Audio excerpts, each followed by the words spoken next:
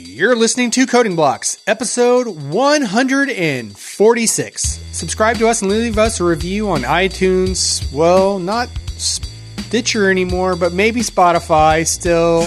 You know, hey, I tell you what, just find it, and if you can leave a star or a thumbs up or a plus or a review, whatever they allow, we'll take it. All right, and codingblocks.net, check it out. You can find show notes, example discussion, and a lot more, and you can send your feedback, questions, and rants to comments at codingblocks.net. You can follow us on Twitter at codingblocks or head to www.codingblocks.net, and you can find all our social links there on the top of the page. And with that, I am the guy who says the irritating dubs. I'm Alan Underwood. I'm Joe Zack. And I'm Michael Outlaw. This episode is sponsored by Educative.io. Learn in-demand tech skills without scrubbing through videos, whether you're just beginning your developer career, preparing for an interview, or just looking to grow your skill set. And X Matters. Keep your digital services up and running from IT to DevOps to emergency notifications. Everyone needs speed, automation, and reliability when things go wrong. And Datadog, a unified monitoring and analytics platform built for developers, IT operations teams, and businesses in the cloud age. All right, and today we're talking about game jams, which is something I think we're all kind of no on right now, or like no, right? In the terms of we've never done one of them before. I would agree with that assessment. I thought that yes, no anyway was in reference to like if you knew about it. Right. Yeah. I know nothing about it. Yeah. So I think we're yes, no. Okay. All right. Well, there you have it. Let's move on to the news. All right. So as always, we like to say thanks to those who have taken the time to leave us a review. And on iTunes, Outlaw wanted me to stumble over these today. So it looks like we have Abhishek in 12, Shake Poster Batorn, Herkamer's Dad, and Bamers 22. So thank you all for leaving those reviews. And I think it was Bamers 22 that brought up the great way the dub is said. So. Well, but he also said that nobody actually types it though. But right. I want to point out though that while you're fine to not type it and it's fine for websites to default and automatically redirect you, it still is important. Like, anyone who has done any kind of SEO work will tell you there's a big difference in Google's mind in regards to www.codingblocks.net versus codingblocks.net. Yep. Each one has their own page ranks. Yeah. so yeah. So it matters. That's why we've kept it consistent. All right. And hey, got to throw out there too. So we're going to be talking about game jams today, but we're also going to be running one in January. So we're looking at 2021. We're done with 2020. We're looking toward the future, and we're looking at basically January 21st to the 24th running a game jam, which we're going to tell you all about this episode. So that's going to be super exciting and super awesome. And as kind of part of rolling that out and getting some information out with the website, we set up a new page that you can go to right now at codingblocks.net/events that has scheduled events. So things like the virtual happy hours, which I haven't been great at publicizing, and things like the game jam, things like live streams. If we're going to be at a conference or something or giving a talk somewhere, then this be the place to go to. So it's got like a calendar. It might even have a feed up there so you can add it to your calendar. I'm not sure about that. If not, I'll get it up there at some point. But anyway, codingblocks.net/events. Right. So terrible. Yeah. Oh, and one last thing. So got to tell you too, another way to keep in touch and find out about stuff. Of course, we can follow Twitter and social links, blah, blah, blah, but also the mailing list is super great for that stuff. We run contests there, and we'll also be posting information about the upcoming game jam. So, woo. And you can get on that mailing list just by going to codingblocks.net. Over there on the right side, it'll be a thing to put in your name and your email. And, we don't spam or anything, so that should be good. Another thing that I just forgot about because we always forget about it. If you want some swag or some stickers, some, whatever, go to codingblocks.net/swag and the instructions are there on what you need to do, or reach out to us on Twitter or something. Like we definitely like giving it away, but we always forget to mention it. So yeah, definitely check that out. There's a reason why we're not in marketing. Like, this is why we sit behind a desk at a computer instead of like, being out there like trying to get a brand thing going and, right. Like, do I use the dub? I don't know. Right. So a little bit of news here, and this is, I just got this email the other day, and it was kind of shocking, and it's probably worth anybody else knowing because I'd imagine that a lot of us use the service. So Google Photos in June of 2021 is going to start counting photos against your space quota. So if you're a user of Google services, I think you get 15 gigabytes free. I don't even remember what the number is. 15 gig is the free tier. Okay, so 15 gig is the free tier. And what they're saying is everything up until June of 2021 won't count against your quota. But on June 2021, all photos that are taken that get put up in Google Photo storage will start counting against your quota. And it's because I forget how many trillions of photos they said they had. Like, it's ridiculous. And when you consider that probably of every 10 photos, there's 2 of them that are complete trash that you take that you just never go delete. Yeah. So it was really interesting. So I've got a link to their storage changes that they put up in their blog. Probably worth going and checking out if you are a user of that service. Well, I guess this is like really just an indication that, they're helpful hints to like, hey, you want to delete these, right? I guess those didn't work, right? Do you know what I'm talking about? Where they would they would suggest the photos like, hey, you probably don't care about this document that you took a picture of, right? We could delete this. Yeah, people are like, nah, man, it's free. Why not? Yeah, exactly. But I wonder, like, I guess this is only applicable to the free pictures that they had, right? Or is it any, cause like there was, when they first started that photo service that you could, if you used their like optimized version, their photo high quality, yep. Then it was like unlimited number of photos and that's what they're getting rid of. Because if you wanted to go with like the raw or the original version of the photo, then you already that was already counting against you. So it's that free tier, of the unlimited where they would like choose how to optimize it. That's what's being gotten rid of. Yeah, let's be real. What they did is they gathered all the images they needed to make their ML amazing. and they're done with that now. So now they're like, thanks for all the free images. Now you guys are going to pay for storage. Yeah. Well, I mean, it is interesting though. I mean, they do have just a couple bytes dedicated to these photos.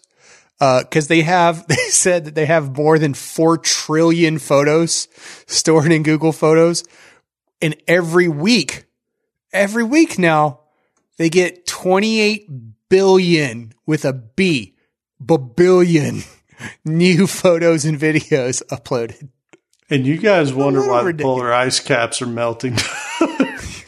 It's photo storage. Yeah, right. That's right. Hey, we also, a little bit of inside baseball here. Somehow, some miracle, we cracked the top 15 of the technology category in Apple. That was kind of brief.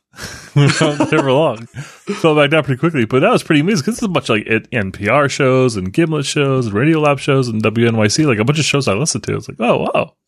Yeah. It's really cool. Top 15 in that category is crazy. That was truly exciting. For 2 days, I think we were there, right? Yeah. Yeah, I'll take it. Only 2 days? Well, okay, now I'm sad. He's probably there again. I mean, whatever. Right. All right. So on with the show. So today we're talking about game jams, and the name's a little weird. We've talked about the word jam before and how it can be often tied to things that are a little bit strange. But in this case, it's referring to basically like a musical jam, where like people get together and they just kind of make some noise. They freestyle, they collaborate. And that's actually where the name comes from. So the idea was kind of initially just to get people together who have different perspectives, different ideas, getting like a kind of a theme or challenge and see what they make. And so that's what they did. And the first one that anyone, kind of the first official version that I could find on the internet happened in 2002, which is not that long ago. It's been a minute. It's been a minute. But we're not looking at like 1960 or something. So I thought that was pretty interesting. And then Ludum Dare, which is one of the big challenges, the big game jams that we'll be talking about here quite a bit, got started basically the next month after and has been running ever since. So 18 years, Ludum Dare. Great job. And at the heart, we're basically talking about a timed challenge to create and publish video games. So you might sign up to compete in a 48-hour game jam and get started, make a game, throw it up on the internet, and maybe there's some sort of voting process. Maybe there's some judges. There's a variety of things that can kind of go down. And at the end of it, you theoretically have some sort of game published. Now, I want to clarify, like up front, there's a bunch of different kinds. We're going to be talking about like some of the kind of the major players and the major competitions and styles and rules and stuff. But a lot of them, there's not they don't expect you to work 48 hours straight, right? A lot of times it's, most of these competitions, they totally expect people to work on them for a short amount of times. Sometimes you might have a 7-day contest and people might just work 2 hours a night for that week in order to kind of publish. And so, wait, just a total of 2 hours? Say what? Just a total of 2 hours, or 2 hours every night? You're saying?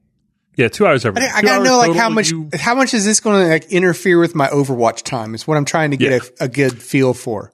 Well, you have to decide that, and I think one thing that's like pretty obvious, like right off the gate, is like there's some people that could take a week off life and do this, and that's great for them. And there's some people that are gonna, have a hard time finding even an hour or two a day. And the output of those, it's gonna vary pretty wildly. But the big driving force, the kind of spirit behind all of this is to just say, it's okay. It's not about trying to come out with this polished, amazing, it's not a competition. It kind of is. But, the goal here is really just to get something published, just be creative and have fun and collaborate. And so it doesn't really matter. Okay, so tell me this, because you set aside the 21st through the 24th of January is what I saw, and that looked like a Thursday, Friday, Saturday, Sunday. Yep. What is your plan with this? Like, how many are we basically taking 8-hour days and doing this? Is that what the goal is, or what? Whatever you want. So it's 4 calendar days. It'll be, 96 hours. The contest will be running, which means basically we'll say go at midnight at whatever time zone we decide on, and all the games must be submitted by the end deadline, and then there'll be some sort of like kind of judging phase, and that's it. Okay, all right. And are we going to compete in this as well? So there's several different ways to do the judging. I've got a section coming up here at the end where we can kind of talk about our preferences and maybe talk through that a little bit. I thought that'd be kind of fun. Okay. We've got options though. All right, cool. I will let you continue. What did the publishing, define that though? Like, are you talking about like published to an app store or just to the web? Or generally it's just to the web. Oh. So sometimes there's, like kind of sponsored game jams or something that might have like, additional rules for publication. Like maybe Amazon's trying to get, more games in their marketplace or something. And so maybe they'll do something like that. For the most part though, it's generally just about that kind of free open spirit where we got to get the games, up online. But like immediately right off the bat, I'm sure as a programmer, you're thinking like, well, what if it's, Windows? What if I write it for iOS? What if it's a web game? Like, how are people going to play this? How are people going to, get to experience these things on platforms? Like some of those things require installs. Some of those don't. Like it's kind of a jungle. And I think overall it's kind of hard to navigate that. And so this is one of those things like if I hadn't heard about game jams for so many different people, I would like immediately dismiss it as just too complicated. It'll never work. And luckily for the world, I'm just totally dead wrong. And we'll see some, I've got some numbers here coming up that I think might knock your socks off. Except that I set it up, and so now you're probably going to be disappointed. What if your socks are already off? Right? I haven't worn socks since March. That's what I was going to say. Like this, we're in a pandemic. Nobody would wear socks anymore. Yeah. A couple of quick things I want to point out before we get into the meat here, but There's apparently an International Game Jam conference, and I've got a link here too, but it's actually really super big. Like, looking at the pictures, I can't believe that so many people like are involved with these sorts of things. I feel like this has been off my radar for so long, and I'm just like really surprised that I missed such a big deal. Now, if you go to this website, indiegamejams.com. Does it mean anything right now, though, if it 503s? Right? Well, it shouldn't. If you Google search for indiegamejams.com. It's just the link that was there, though, Outlaw. If you just go to the main site, it works better. Oops. Sorry about that. I love it that the loading animation is a Pac-Man. Yeah. Well, they need that loading animation because do you see how many game jams are running just this week? It's ridiculous. Wow. I am not going to count that. I don't know if it's possible to count that high. It's impossible. I think you need Google Photos to count that high. Yeah, so we're going to go through some of the kind of like the bigger, kind of more major ones, but I want to kind of just like kind of come out the gate saying like there are a ton of different game jams for a ton of different reasons on a ton of different sites. And if you go to indiegamejams.com, of course, we'll have a link in the show notes, you can find a game jam to join any day, any hour, anytime you want, all different flavors. Like I don't know, there's maybe even 100 going on this week that are just on the site alone. What if we said it this way? Like, if game development is your jam, then there's probably going to be plenty of resources for you in this episode that you'll be able to walk away with all kinds of helpful information. Yep, absolutely. And every single one that I've looked at so far has been, like, I would even say beginner focused. Like, they want people to just come in and make a game. If this is the first time you've ever tried programming, if this is the first time you've ever tried to make a game, then that's like totally encouraged. So I'm sure that you'll find game jams that have like pro developers that kind of pop in there and do really polished, awesome things. And that's great for them. But you're also going to see 14-year-olds who, you know, just have a circle bopping around the screen, and that's fine too. That's great. How about a DOS batch game jam? Make a game using only DOS batch for Windows. No worries. Yep. That's awesome. And some of these go on for a month. Some of these go on for a single day. Here's one that's just Friday Night Jam. So, yeah, pretty cool. So, that's a great way to find your next game jam, and that is tied in with this international conference also, which I had a broken link for, but is also super cool looking. Back when we went to conferences and things. Yeah. So I know I'm doing a lot of talking here, but I promise we'll get into it. But I do want to kind of hit on the most popular game jam. So if you've ever heard of a game jam before, it's a bit on your radar, it's probably going to be one of these. And the top one you probably hear about is Ludum Dare, which is the thing I mentioned at the top of the show. Ludum Dare got its start very early on in the game jam scene. And Ludum Dare, actually looked this up, so it stands for to give something a name, basically, in Latin. So they just needed a name for this thing that they were trying to do, which is put on games. And it's just an online event. And in this case, ludumdare.com happens every April and every October. Basically spans a weekend. And people will talk about Ludum Dare pretty much all year round. They'll be talking, they'll be thinking about ideas. Ludum Dare does this cool thing where they start with a big batch of theme ideas. And as the weeks as the time gets closer and closer to the actual event starting, they'll wean those themes down. So the idea is that you'll look at a big theme, a big list of themes, and maybe it'll be like computers or technology or community or friendship or green animals or whatever. And so your mind will start thinking about maybe games that you could make that kind of focus on those ideas. And then, you know, the next week comes up and 20 items drop off the list. And the next week comes and 10 more items drop on the list. And then finally, the day before the contest begins, the real theme is announced and people go and make games around that theme. And that's really cool because it gets you thinking about kind of, it gives you something kind of focus on, gives something, a cool way to see how other people kind of thought about that theme, but it also keeps people from like totally making a game ahead of time, right? So So you're That's not pretty cool. flailing around, and you don't have 5 months to build it before everybody else gets a chance to get in there. Yeah, I like it. Can I ask a dumb question though? Of course. No such thing. What I do best. Are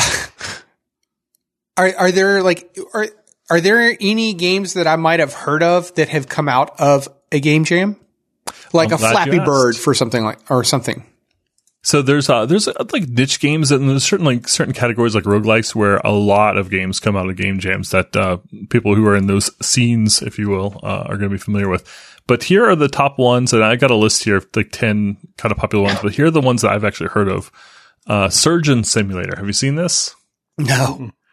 So this game in particular, it kind of seemed to like spark off a whole genre of games. And this is one of those ones where you've got like the two hands on your screen, and you'll be trying to do a surgery, and let's say you grab a hammer, but it's really wonky physics.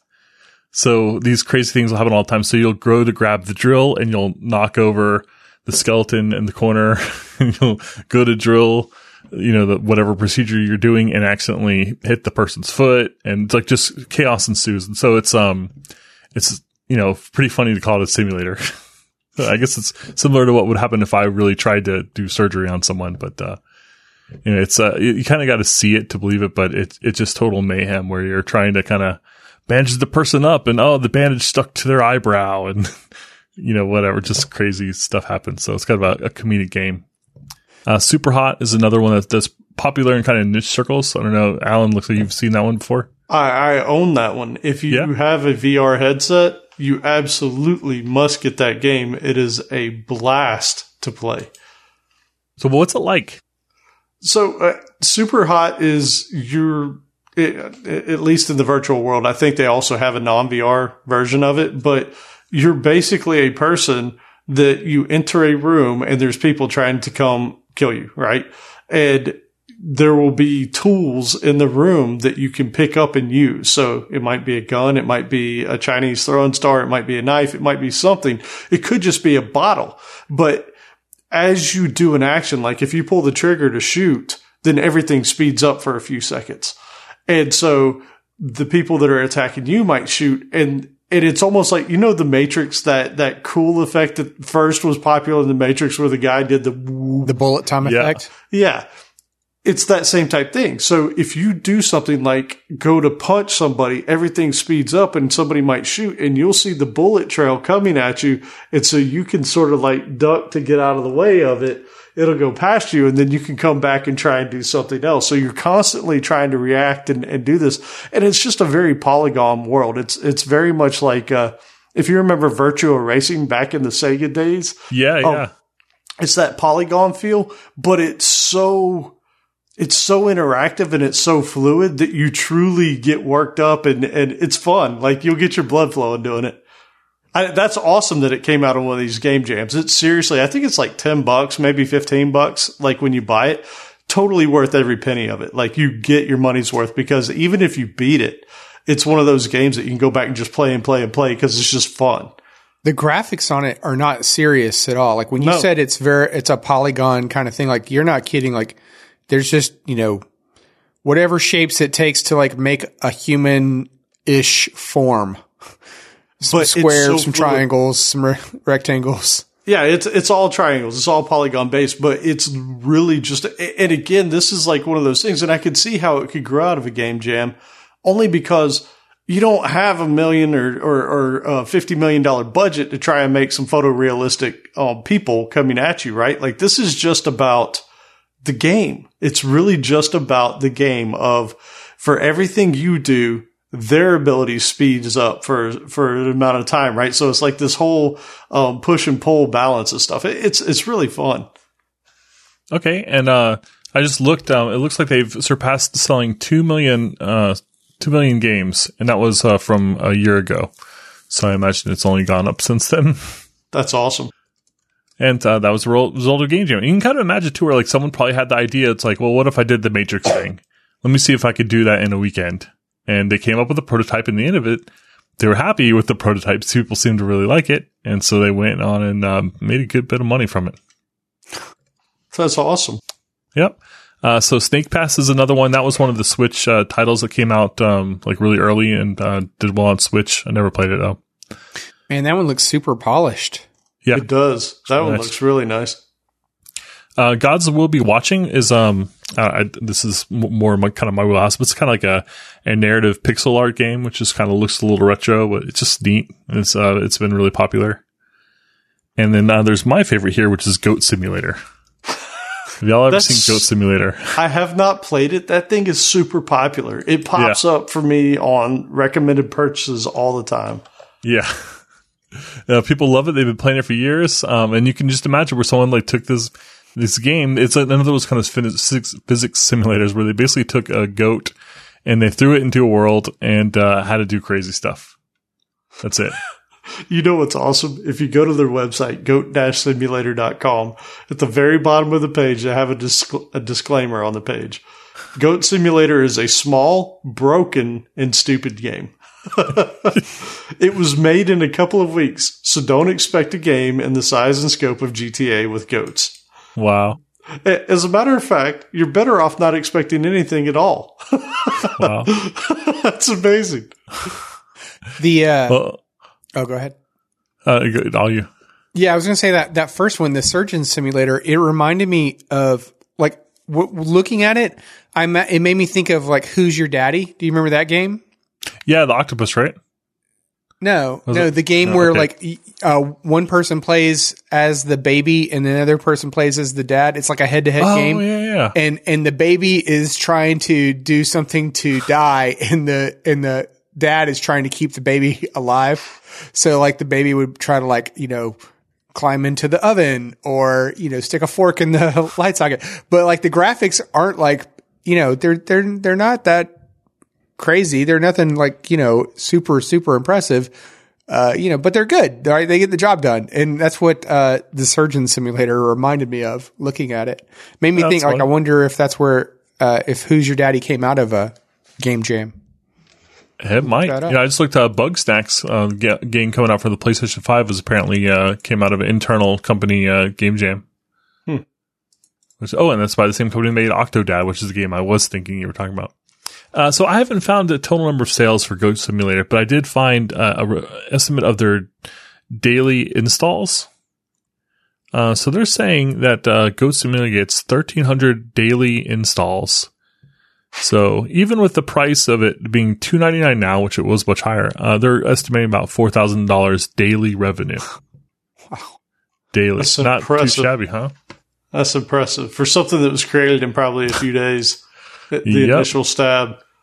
Yeah, pretty cool. We're doing it wrong. Why are we making podcasts for the last 8 years? Right? Yeah, for real. And so if you just Google a Game Jam games, you'll find a bunch more, but those were just the ones that I had kind of recognized, so I kind of grabbed them. So we talked about Ludum Dare, and they do it twice a year. Global Game Jams is apparently the biggest, at least that's in their marketing speak. But it's actually got a big emphasis on physical presence. So what they do is it's basically a big event that happens at a certain time all around the world, and they get people to basically run these events in different areas. So there's one in New York City, one in Cairo, one in the Philippines, whatever. I'm sure there's more than one in all of those places. But let's see here. I got some stats. In January of last year, they had 934 locations across the world, 118 countries, and they created in those locations 9,601 games in a weekend. And that's coming up. Yeah, and I couldn't find any numbers on how many people there were, but this is an event that really focuses on teamwork. So I imagine it's going to be, 10,000 times something for a total number of people that were involved in this, which is really cool. Now, here's one that's near and dear to my heart. It's 7-Day Roguelike, S7DRL. I just love roguelike games. And so, yeah, I had to include this one. It's not as nearly as big as some of the others. I've got some numbers, which we'll get to when we kind of talk about the rules, because each one of these has different emphasis and different rules. So I just kind of want to throw that one out there. But I did like that just right on the kind of the front page that they have a big emphasis on not being a fast coder, but that proving that you can release a finished playable game. Now you did a roguelike game a couple years back, right? Was it related to 7D Only in the sense that I wish I did 7-day roguelike. Like I've always, I've played lots of the 7-day roguelikes that come out, usually every year. I've been slacking on it lately, last couple of years, but, I've always been aware of it and the cool things that people do. Huh. And, so it's definitely a bit on my horizon. But yeah, I really like the emphasis on doing something finished there. So I thought that's kind of a cool way of doing it. So it's more about getting something done and published than it is about polish. So itch.io. Now this is the one that I've kind of got my eye on the most. Itch.io, if you're not familiar, it's basically, I don't say more like a marketplace for kind of indie games. And, I say marketplace, but a lot of it's just free games. Like people put up their games, other people come in, play it, give feedback. Like if you want to make a little game, maybe try to sell it, maybe not. This is a great place to just go and do it. And they also run game jams, and they provide a platform for you to run game jams for free. So remember that big calendar that we saw? I would bet money that most of these links, if you click them, would link to itch.io game jams. Mm-hmm. So I was thinking that is a good platform for us to host our game jam. And so I went and I actually set up a test one, made a private. Super Good Dave, by the way, is the one who got me turned on to all of this. So he is the inspiration. He's my inspiration. He's the wind beneath my wings. Big shout out to the Bette Midler of the show. Thank you, Dave. Super good. So I created a super good game jam and tried submitting a game just to kind of see what it was like. Because I had a lot of questions, especially around like platforms and playing and judging and all that stuff. And so I got a much better sense around that. And there's one game in particular, or one jam that I found on itch.io. This is the biggest one I've seen so far, but 18,000 entrants. That is a lot. Yep. And itch.io, at the time I pulled the stat, they've had 110,000 games that have been created specifically from game jams hosted on itch.io. Wow. And you think most of those there's some blood, sweat, and tears that go into any coding project. Right. So there's some blood, sweat, and tears going into the site. Let me ask you something. When they're setting up these games, do you think they focus first on building their DevOps pipeline to deploy this thing, or do they focus on the unit test first? Oh, absolutely. CI/CD first, and then tests, and of course security above all. Oh, right. Right. Okay. Yeah, this is why quite a I departure. would never be good at this. Right. Oh man. So I put together a couple reasons why I thought a person would want to do a game jam. And, based on the reading, this basically seems like a lot of them emphasize meeting new people, including virtual spaces. And we'll talk a little bit more about how the rules often go. But usually when it comes to time to finish the game and do a judging process, a lot of times the way it works is that the people who have submitted finished games get to vote on other people's games. And that's kind of a common way of voting things up. Wait, say that again? It's the people who submit games are the only people who can vote on them. And there's all sorts of variations. Sometimes there's a judge panel. Sometimes there's a round of public voting, and then it gets weaned down to smaller round, and then it goes on to, so on and so forth. But I just think it's really cool that by having the people who submit the games be able to be the ones that also judge it, it really encourages everyone to kind of play everyone else's games. So if you submit one of these games, then your game will get played because they're encouraging people to go out there and do that voting as well. So in addition to making a game, your game actually gets played and you get feedback and you get to meet those people. And when you do a game jam a year later on the same platform, maybe you'll see that person again and you'll see the game they made this year and remember the one they made last year. And so it's got a great way of building community, which is something, of course, we're interested in. I like it. So you said you are definitely looking at itch.io as the platform we'll probably use. Yeah, just it's a couple check boxes and a submit button to get going. And so, I like low barrier of entry. It's totally free. So just kind of makes sense to me. Excellent. Obviously, if you're doing a game jam, especially if you're like writing your first game or, you're not a game developer, you're going to be learning a lot. There's a lot of different things with physics, and just the way you write these kind of programs is different. There tends to be like a game loop, an infinite loop. Most developers I know don't ever try. There's no intentional infinite loops in their code, but that's something that's super common in games, which is just kind of a different way to think. It reminds me of like just doing Windows app development, right? Like if you were doing like desktop app development, then there was a main loop as well, a main event loop. Yeah.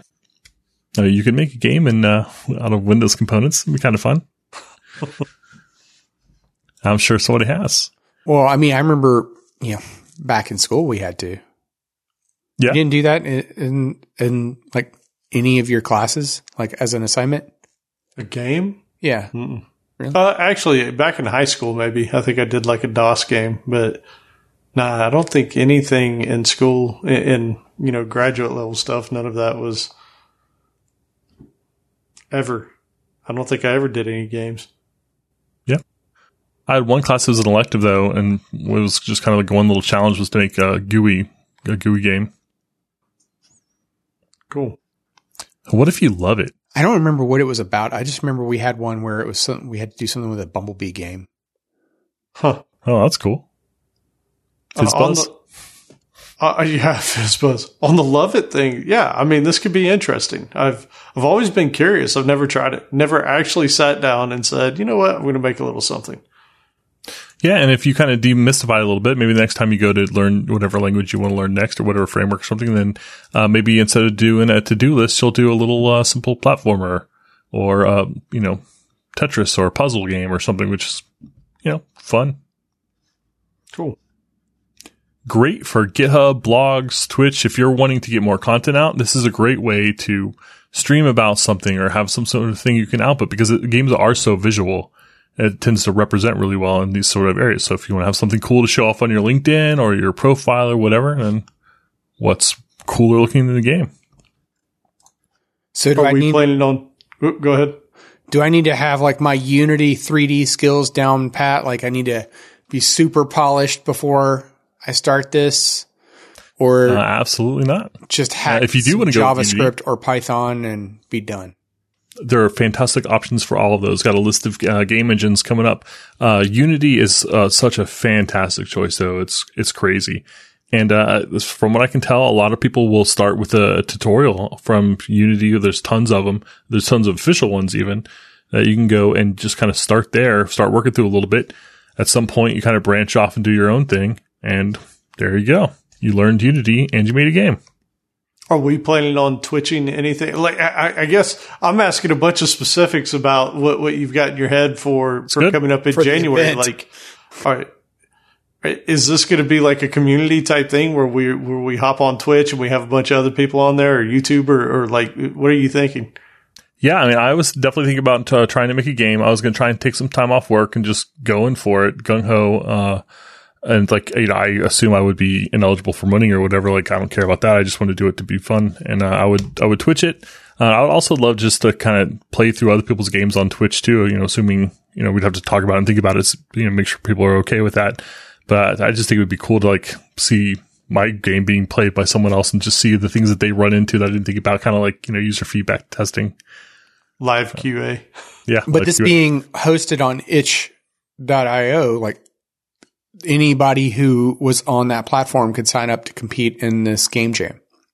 Yeah, and that's another thing that was kind of interesting to me too. Is like part of me was like, we could like go nuts and buy a bunch of advertising and like just try to make the biggest, awesome, most ballin' game jam that ever was, or we could just talk about it on the show and the mailing list and Slack, and keep it small and keep it more kind of essential to the people we know and love, right? Yeah, I think that's the right way. There goes our marketing skills one more time. We start that's small right. And then that's next right. year. So we could be doing one of these every day. I mean, this is just the first of many. Yeah, because some of these people might go on to make millions of dollars. That's a great way to maybe get a new career path if you end up like finding something like a super hot that really takes off, and then making. What did I say? $2 million. It sells for like $20, so $400 million. So check this out, Outlaw. I think you might remember this. I don't know if you were there, Joe, but years ago, this has been years ago, we had gone to a meetup. I don't remember what the meetup was about, but there was an Android developer there. I can't remember his name, but do you remember? He creates crossword puzzle games. And he had entered in something. I don't know that it was a game jam, but it was something similar. But there was basically hey, create a game and submit your game, and whoever wins. I don't remember if it was $20,000 or $50,000. It was a chunk of money, and he won with his first crossword puzzle game. And so he was like, okay, well, that's what I'm going to do. I'm going to start creating games and I'm going to publish them on Android. And then I think he started. That's what it was. I think it was a Xamarin meetup because he was looking to cross-platform his game. Yeah, I'm trying to find his name now. It was Peter something. Yeah, and I'll find it. But yeah, you're right. It was. We met him at a Xamarin meetup, and that was how he. Roger Peters is his name. That's it. And you could find him at Smarty P, and he had created a game that. I think it was called Match and Go. No, Word Search Lite, I think was the name of it. He had both of those. He had two games. I forget which one was the first. I think Word Search Lite, I think was the first one or something like that. But yeah, you're right. He got started because he competed in a game competition, won $50,000 for it, and that started the whole thing for him. Yep. So when Joe says that, hey, you could make millions of dollars, like, no, you totally could potentially make a living. I mean, Super Hot, you could look at it and tell that it didn't start out with amazing things, and they haven't absolutely taken it to the next level, and people love it because it's just a fun thing, right? So this could be a nice little start to something that you didn't even know you'd be into. So the gaming industry is $200 billion a year, which is getting. This is a couple years old, but that's about double Hollywood. That's double the movie industry. Crazy. Yep. There's people you've never heard of that are living their entire lives making games you've never heard of. And you said 200 billion. Yeah, with a B. Buh. It's a lot of Instagrams. I'll include a link, for the curious about where we did talk about when we met Roger Peters and all that. It goes back so far, like we didn't even include the episode numbers in the show notes. But it was like early on because this is like from 14. All your database belong to us. Ooh, which seems like a fitting title for this episode to talk about, to reference for this episode to reference that one, since it is game related. Oh, that's right. Yes. I did just see it too. I just happened to see in this article, I was getting some numbers on. In this article, they're projecting, so who knows if it came true or not, but by 2020, esports they're expected to have more than 70 million viewers for finals, for big competitions, which is more than the NBA, which is crazy to me. Wow. Yep. Well, this industry is still growing. It is fun to go to the gaming competitions. I mean, if you've never been, like it is, you can see like it's definitely on its way up. I mean, there have been some gaming competitions that I've gone to, and there's like full on like stadium seating around the game area, and there'll be like an announcer's booth, and it's, fully decked out with cameras and everything, just like it would be like if you were at an NBA or whatever, and there's the stage. You can watch the people play, but then there's like giant screens to, watch all the action, as well as like, I've even seen stadium seating where it was like there were smaller monitors closer, throughout the seating area, so that, in case if those, even though they are gigantic, if it was still too far away for you, there was something closer to you that you could see. Yeah, it's awesome. It's awesome. This episode is sponsored by Educative.io. Educative.io offers hands-on courses with live developer environments, all within a browser-based environment, so no setup is required. With Educative.io, you can learn faster using their text-based courses instead of videos. Focus on the parts you're interested in and skim through the parts you're not. So as I mentioned a few times, I've been learning Python, and I've been working through the path for Python data analysis and visualizations.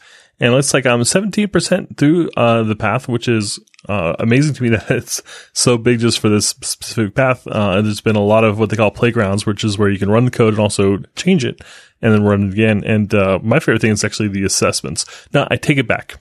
Assessments are cool. Don't get me wrong. Little quizzes to make sure you can do things like get the right code. My favorite thing is the ability to basically scroll the scroll bar to move fast or go back to the sections that you need to, which has been really great for me as like kind of a language switcher here to be able to scroll past things about learning Python that I already had a good grasp on, like creating variables and whatnot, and like stop and spend more time on the things that I needed more help with, like the things that are specifically cool and interesting and unique about Python as a language. So for me, I've basically been learning Python with this, and it's just been fantastic. So I could spend the time on the things that I care about and can kind of gloss over quickly the things that I already know. Yeah, so the one that I've had my eye on is the Practical Guide to Kubernetes. So it doesn't have to just be programming related. It could be environmental, kind of setting up systems type of stuff that you could learn in their, platform and with their platform as well. So, again, as we said, skip through the parts that you want to learn how to run your Kubernetes cluster locally or install kubectl or Minikube. You're like, oh, hey, I already know kubectl. I just want to skip ahead to, get in a little bit more detail past that. Then fine, you can. And, we've talked in the past about, they have their best-selling, series of Grokking the Interview prep series, right? And there's, Joe's favorite, that he went through in the past called Grokking the System Design Interview and the Grokking the Coding Interview. Well, they've now added on to that with Grokking the Machine Learning Interview that actually focuses on system design side of machine learning by helping you design real machine learning systems such as an ad prediction system. And it's the only course like this on the internet. Yeah, so go ahead and visit educative.io/coding blocks to get an additional 10% off an Educative Unlimited annual subscription. But hurry, because they don't run deals on these very often. Again, that's educative.io/coding blocks to start your subscription today. All right, so now I want to talk a little bit about a couple specific game jams, specifically because of I kind of wanted to highlight the differences between them and the way they do things and why they do them that way, so we can kind of think a little bit about what we want to do. So I mentioned Ludum Dare. They're kind of like the big dog in the space, kind of, sort of. They're at least most associated with the name. And they just most recently had one in October, which is number 47, which is quite a lot of game jams. They had 6,000, almost 7,000 signups, which they have divided categories. So you can do solos or you can do compos, which are basically teams. And so there was actually 9,000 individuals. And of course, some people, about 3,000, didn't end up submitting a game, didn't finish. But they got 3,206 submitted games out of it. And you can go browse all of them and play any of them right now. Thousands of games. That's pretty cool. Yep. And you can go play just the winners or the top 10 or the top 20 or whatever you want. It's all free. Like if you're a game developer or you're interested in becoming one or just want to see some cool creative ideas, then the world is your oyster. There are more games than you could ever look at. And that's pretty awesome, especially when some of them end up kind of really taking off and becoming big, bold new concepts like I mentioned the surgery simulator, which kind of spawned off like a whole generation of games where you're like a construction person trying to hit a nail and, you're hitting your arm, whatever. You just got to see, you guys have to look at that. It sounds like the way you describe it though sounds like if you asked me to use the Unity engine for the first time. Yeah. And I would have all the physics wrong. Right. It's a nail hitting. When I turned left, why am I going right? Yeah. There's one level I just gotta tell you where you're in a bumpy ambulance trying to do a surgery. Maybe a little dark, I don't know, but I think you're trying to do some sort of heart surgery. And, so you like maybe you go to grab the scissors and you accidentally grab the hammer or, whatever. You get over a bump, you accidentally hit them with the scissors and you crack the ribs and the heart flies out. It's just the kind of like level of ridiculousness that can happen. That's excellent. And I made that scenario up so that, I don't know if you can actually knock the heart out, but that's the kind of stuff that happens. It will be available in the next release. Yeah, there you go. It's a great idea. They should pay me for that. So for Ludum Dare, it's 72 hours. They call it a weekend, but basically starts on Friday.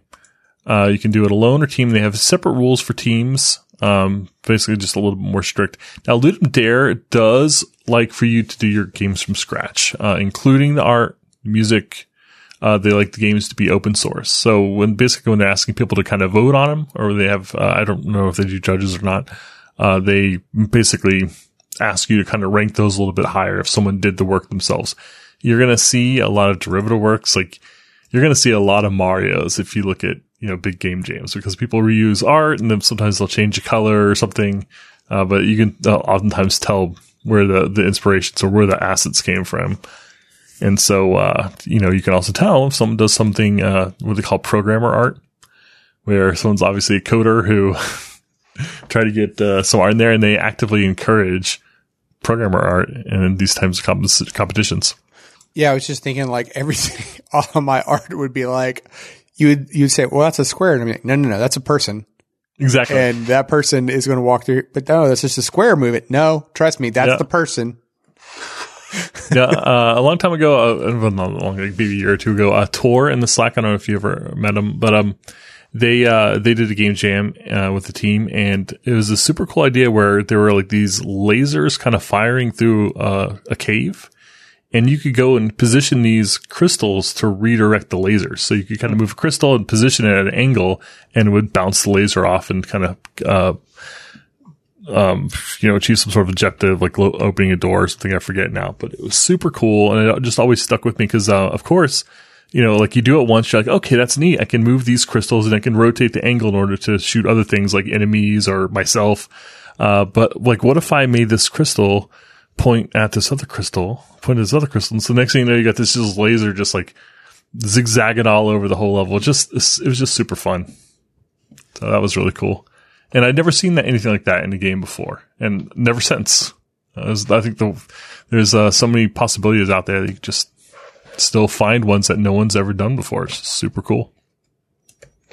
Now, Ludum Dare does have specific rules on derivative works, and like things that they like specifically don't want you to do, like reusing assets straight up or making them so obvious. But they do say that basically major modifications are okay as long as it doesn't look too much like the source. But that's the kind of things that like we want to think about when we're creating the rules for the game. We can have special rules about whether or not we allow purchased assets or illegal assets to count or to disqualify essentially. So that's something to consider. And itch.io, bless them, because they basically give you default rules. So you can just kind of go with what they have. You can kind of override and enter your own custom text for anything that you want to do. But for the most part, if you just kind of stick with their rules, like you're going to be all right. So regarding the derivative works, then like we could allow it and we could have like Mrs. Pack Outlaw. You could have Mr. Pack Outlaw. I don't know if you probably can't see where I'm going with this, but hear me out.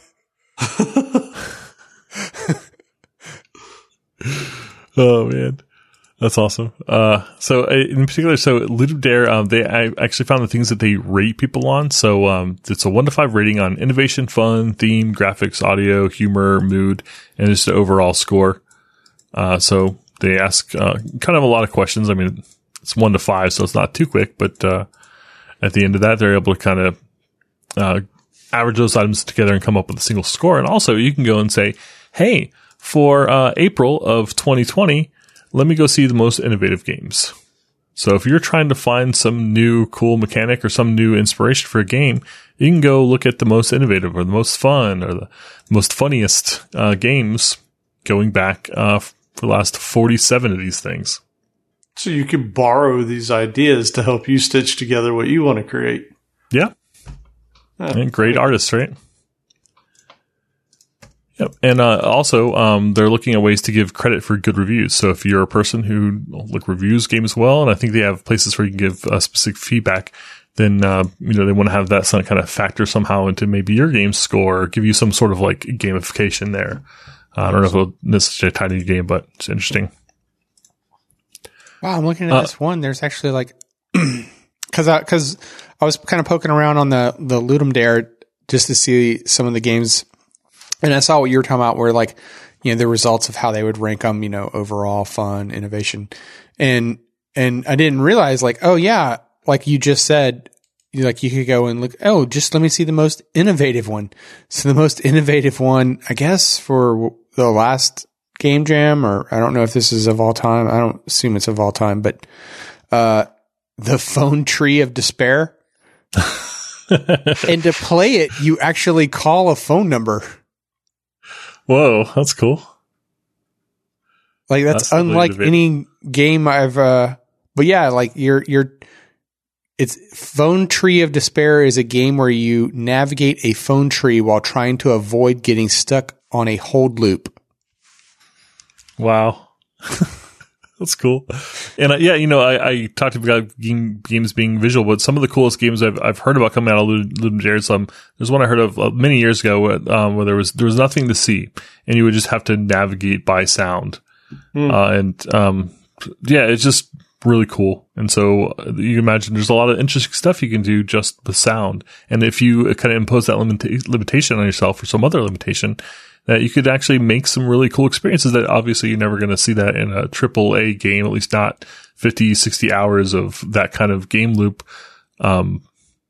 Maybe, but, that kind of stuff, in, phone loops and things like that are those kind of things are just rampant, just cool ideas that don't really fit very well in other categories.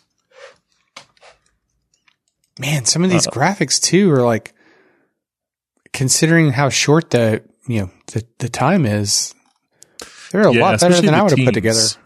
So you'll find teams maybe where they'll have one artist, one sound designer, one coder, and they'll just all go split their separate ways to do the thing. They knew the game themes kind of ahead of time. They were thinking about it. Maybe they had some ideas going in, and they just go for it. Man, I need one Kubernetes guy, one Jenkins guy. Yeah, that's one thing. Did you see this a couple of weeks ago on Hacker News where someone made a game where you would play you'd shoot basically your pods in your Kubernetes cluster, so you could kind of shoot a pod until it would explode and it would actually kill it in Kubernetes. And so it was a way of testing your Kubernetes cluster, but also shooting things. That's pretty. That's awesome. hilarious. Yeah, so that was neat. I'm in. Yeah. You'll see a lot of education games too, even games like How to Type, or even those little games where you're Math Blaster type stuff, or little things like that when you were a kid. That kind of stuff, it just fits really well for games like this. It's hey, let me we spend the next 2 days making a game that teaches kids how to do long division or something like that. That's awesome. That is. I don't know if you've heard, sir, but they don't teach long division anymore. It's all about partial quotients. Oh. Yeah, I've seen you draw the lines. I know I just hit a trigger word on every parent that listens that has had a kid go through Common Core. They're oh my God, Outlaw. Yeah, new math. Yeah, new math, exactly. Yeah. So Global Game Jam, I actually kind of talked about them already. Basically, they're the ones that do things in physical locations. So looking for hosts. As far as I can tell, it's not been rescheduled for 2021. Sounds like they're all systems going. They did it 2020, and looks like they're going to try and do it again. And if you're interested in running a game jam in your area, then go to globalgamejam.com .org, globalgamejam.org, and you can go to /running-a-jam and you can do it. You can sign up, and they've got some rules there. They want you to basically run public events. They don't want you to just say hey, me and my friends are going to jam over here. If you run a meetup or you're involved in a meetup and know some people that are, you have a space to do it. It might be great to say hey, my SQL Saturday group is going to be we're going to be working on part of the Global Game Jam here on Saturday. So come on down to the office, hook up your laptop, and spend the next 48 hours eating pizza and making the game. Well, this is awkward. You also have a SQL Saturday group? Who doesn't? I think they're everywhere, aren't they? Like, I know Atlanta has them. Orlando has them. Yeah. Yeah. So 7-Day Roguelike, I already mentioned that they're kind of one of my favorites. They recently swapped over to using itch.io's website. And so because of that, it's really easy to like go click on the 2020 jam and see what's been, submitted for that one. I don't think there's a date yet for this year, but some of these are really cool. I'll tell you, one of my favorite ones was it was actually a host of the Roguelike podcast, Roguelike Radio, who did this game where I'm probably going to butcher the description here, but basically you played a character who walked around on a little grid, and the longer you walked around, the more likely this kind of this ghost would come to kind of haunt you. And so your goal was basically to try to go around and kind of fight the monsters and collect the loot so that you'd be strong enough to face off this ghost. But it had this really cool theme where the ghost, I forget if it was the ghost kind of represented like anxiety or depression. And although the little monsters you would fight would be like just little insecurities and little things that kind of make you feel bad. And the items that you would collect to fight these things were the things that would make you feel good. So it was kind of like this cool take on like mental health. And it was all basically ASCII art. So you were this little @ symbol walking around trying to fend off depression, which was kind of inevitably coming for you. And you just had to like try to kind of buck up the strength to face it. That's cool. It was just a cool idea. And so it explored a really cool theme and idea with literally text. And so the last one had 209 entries. So it's smaller. It's 7 days. But I've seen several of these games go on to Steam or just other kind of notoriety.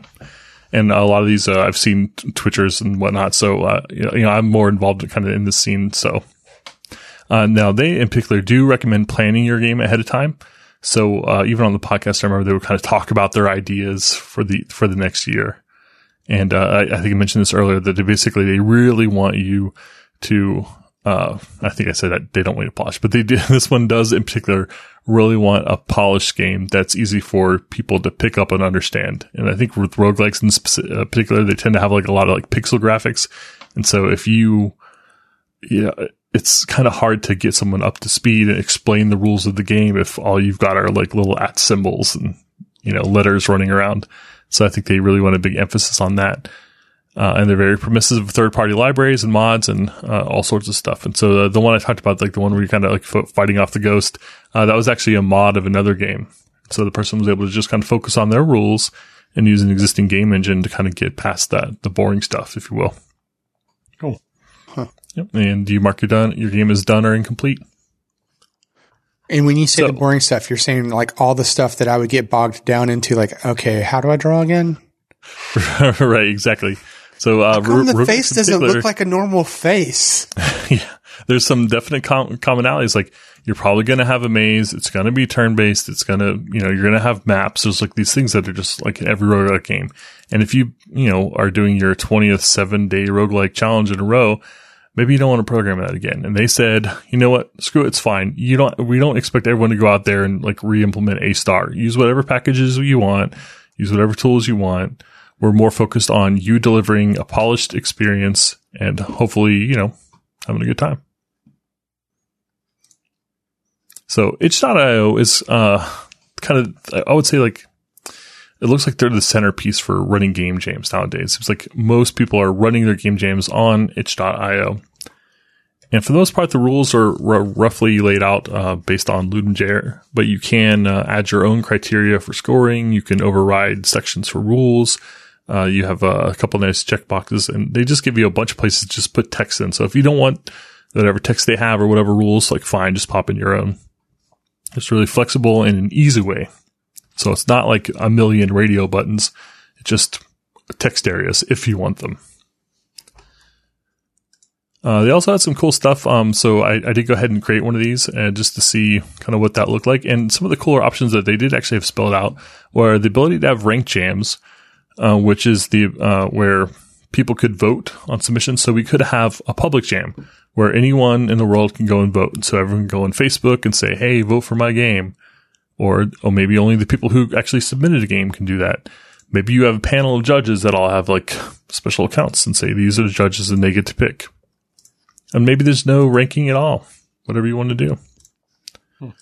They have options for doing things like hiding the results so people don't see if there's like one clear leader taking off and, kind of skewing the results, things like that. Same with submissions. So that was all really cool. And then I found this, and I had not heard of this before. And so I kind of saved this one for like the last specific bit here. Have you ever heard of GMTK?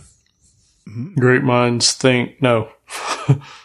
Yeah, I still don't know. I haven't looked at it. And Game Maker's Toolkit. Ah, there you go. Okay, what is that? It sounds like some sort of like, I don't know, product. It's a YouTube channel. Wow. Okay.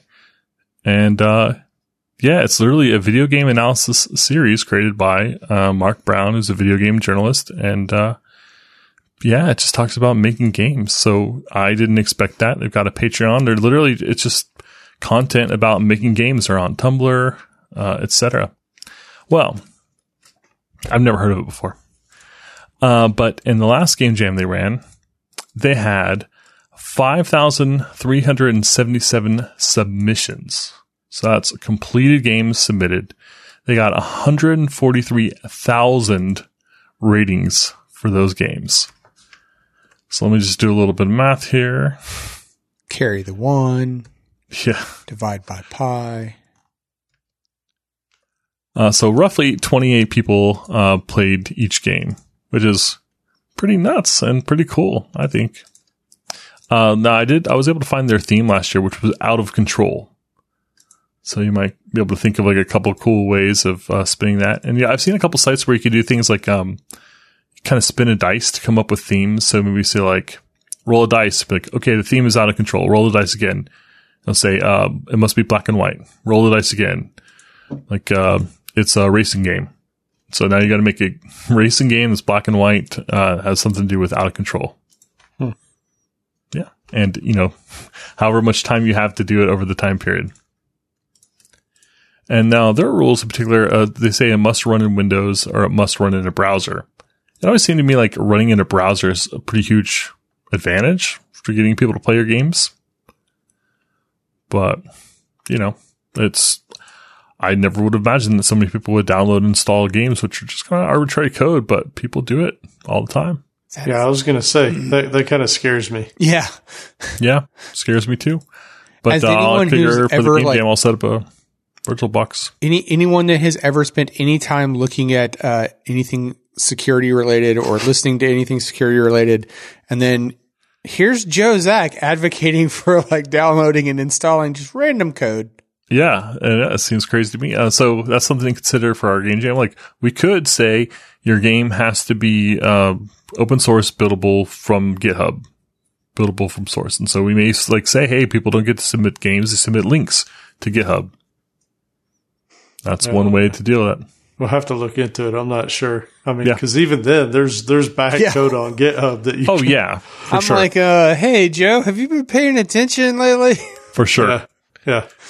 So that's super scary to me. But people are doing it somehow. Buy like another machine, air gap it, and then right. Yeah, that's the one that you would run these games on. Yeah, so like I wonder, like somebody has to have written that article, like Game Jam, protect yourself. I don't know. So yeah, again, we're not in marketing, so it's probably why we're talking about security concerns, and also at the same time trying to encourage you to join our Game Jam. Yeah, so I don't know. I keep finding games about like protecting and weird stuff that have to do with game jams. I like the browser based better. Yeah, but then you could always do WebAssembly, right? And then you're running C code in there anyway. So are you that much safer? I'm guessing it's sandboxed. Then you're sandboxed to the browser then.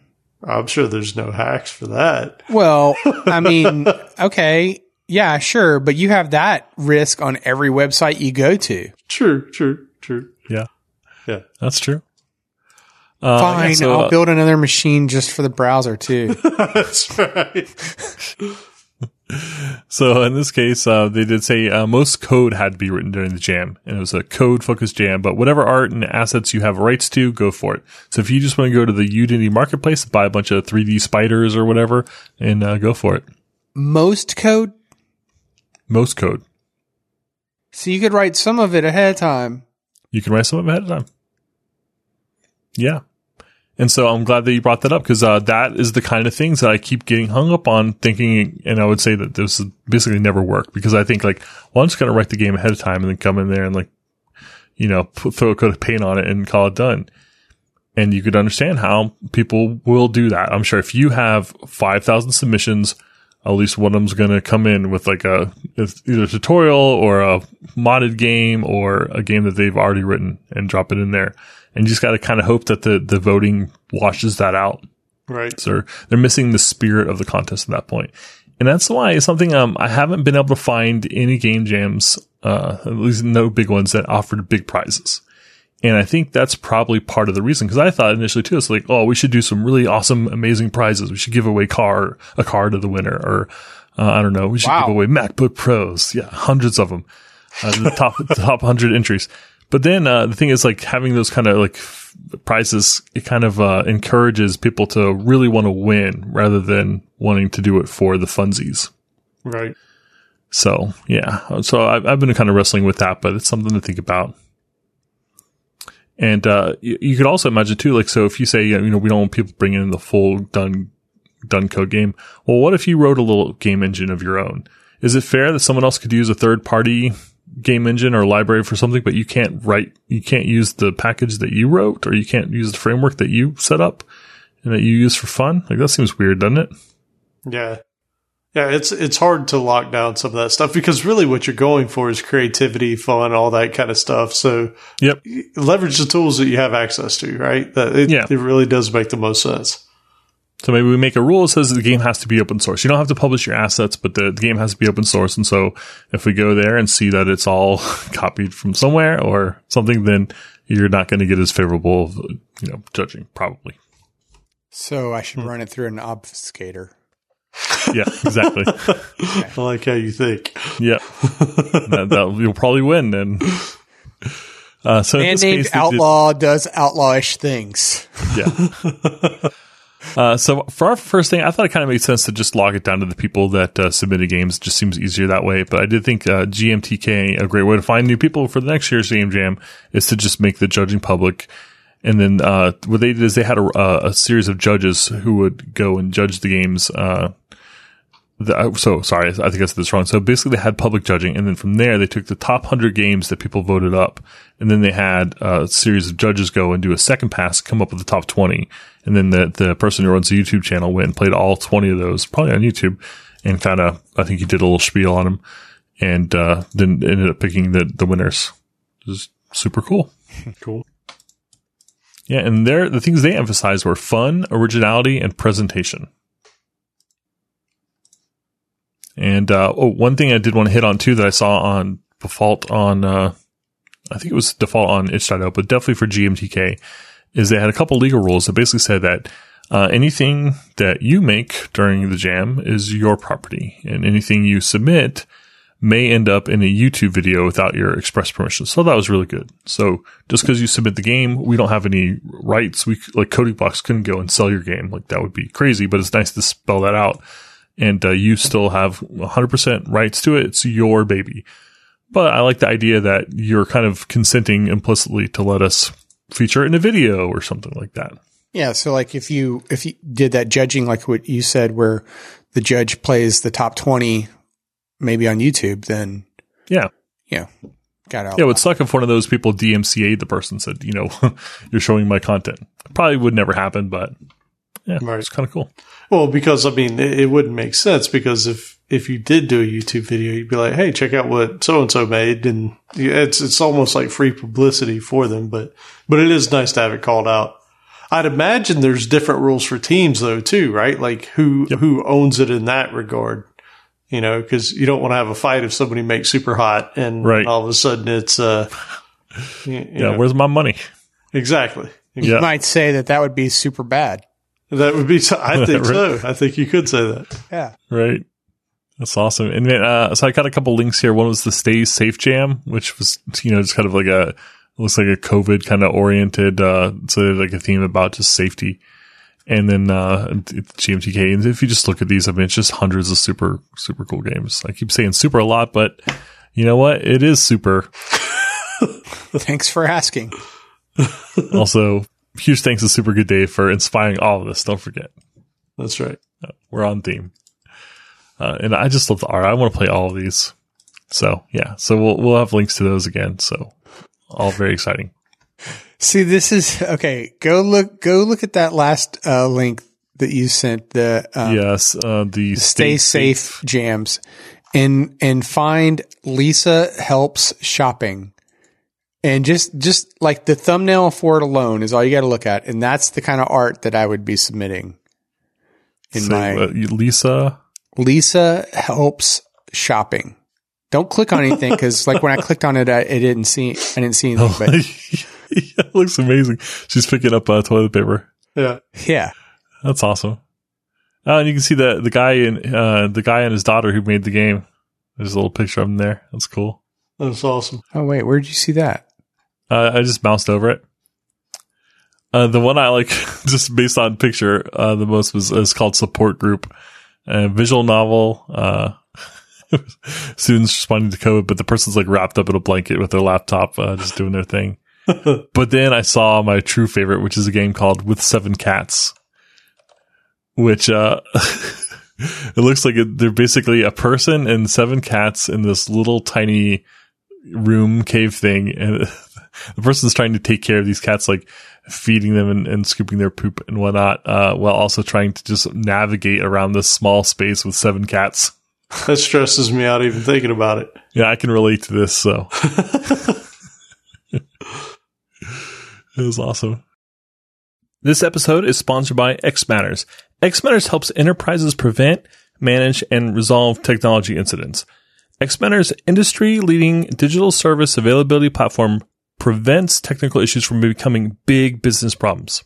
Large enterprises, agile SREs, and innovative DevOps teams rely on its proactive incident response, automation, and management service to maintain operational visibility and control in today's highly fragmented technology environment. Yeah, and we mentioned we got to take a deep dive into their platform and see what this actually offers. Anything from when there's an incident in your production environment, it can spin up Slack channels, it can create Jira tickets on the fly, it can hook into your ServiceNow environments. Like, it handles all this automating these mundane tasks that typically you spend time doing just to even be able to start investigating a problem. It handles all that for you so that you and your team can actually start digging into the problems and utilize the tools that you have available without spending time setting all those up. Automate on-call management, replace inaccurate and high maintenance spreadsheets with easy to manage on-call schedules, groups, rotations, and escalations across devices for targeted alerts. From IT to DevOps to emergency notifications, everyone needs speed, automation, and reliability when things go wrong. So keep your digital services up and running today with xMatters. Learn more at xmatters.com. All right, so it's that time of the show where we ask if you have a free moment. It's getting close to the holidays. You'll probably have lots of free moments where you want to sneak away from all your loved ones. So if you get a chance and you find yourself in front of a computer or on your phone and bored, leave us a review. If you want to know how you can give back, just put a smile on our face. You can go to codingblocks.net/review and leave it. And again, we love reading them. It truly does make our day. So thank you for all who've done it. And thank you if you're considering doing it. And with that, we head into dad jokes. I was trying to come up with a better name for it off the top of my head, and I failed. Okay, so real quick, from Super Good Dave. Hey, might have heard that name once or twice. Why do programmers prefer dark mode?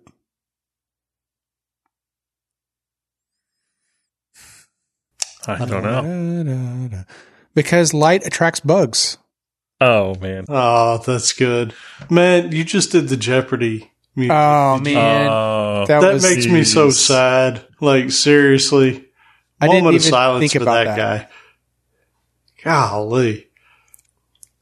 35 years of Alex Trebek. Yeah. I thought we were going to have a moment of silence. Now, how are we going to have a moment of silence? Keep talking. It hurts, man. I don't even like thinking about it. All right. Sorry. Moving on. Okay, then. All right. So, but also, I do have one other joke that's similar that I thought I would share that's pretty good. You know, while we're talking about light, how many programmers does it take to change a light bulb? None. Nan? I like that. I like both answers. None is the correct answer. They prefer dark mode. Oh, man. Okay.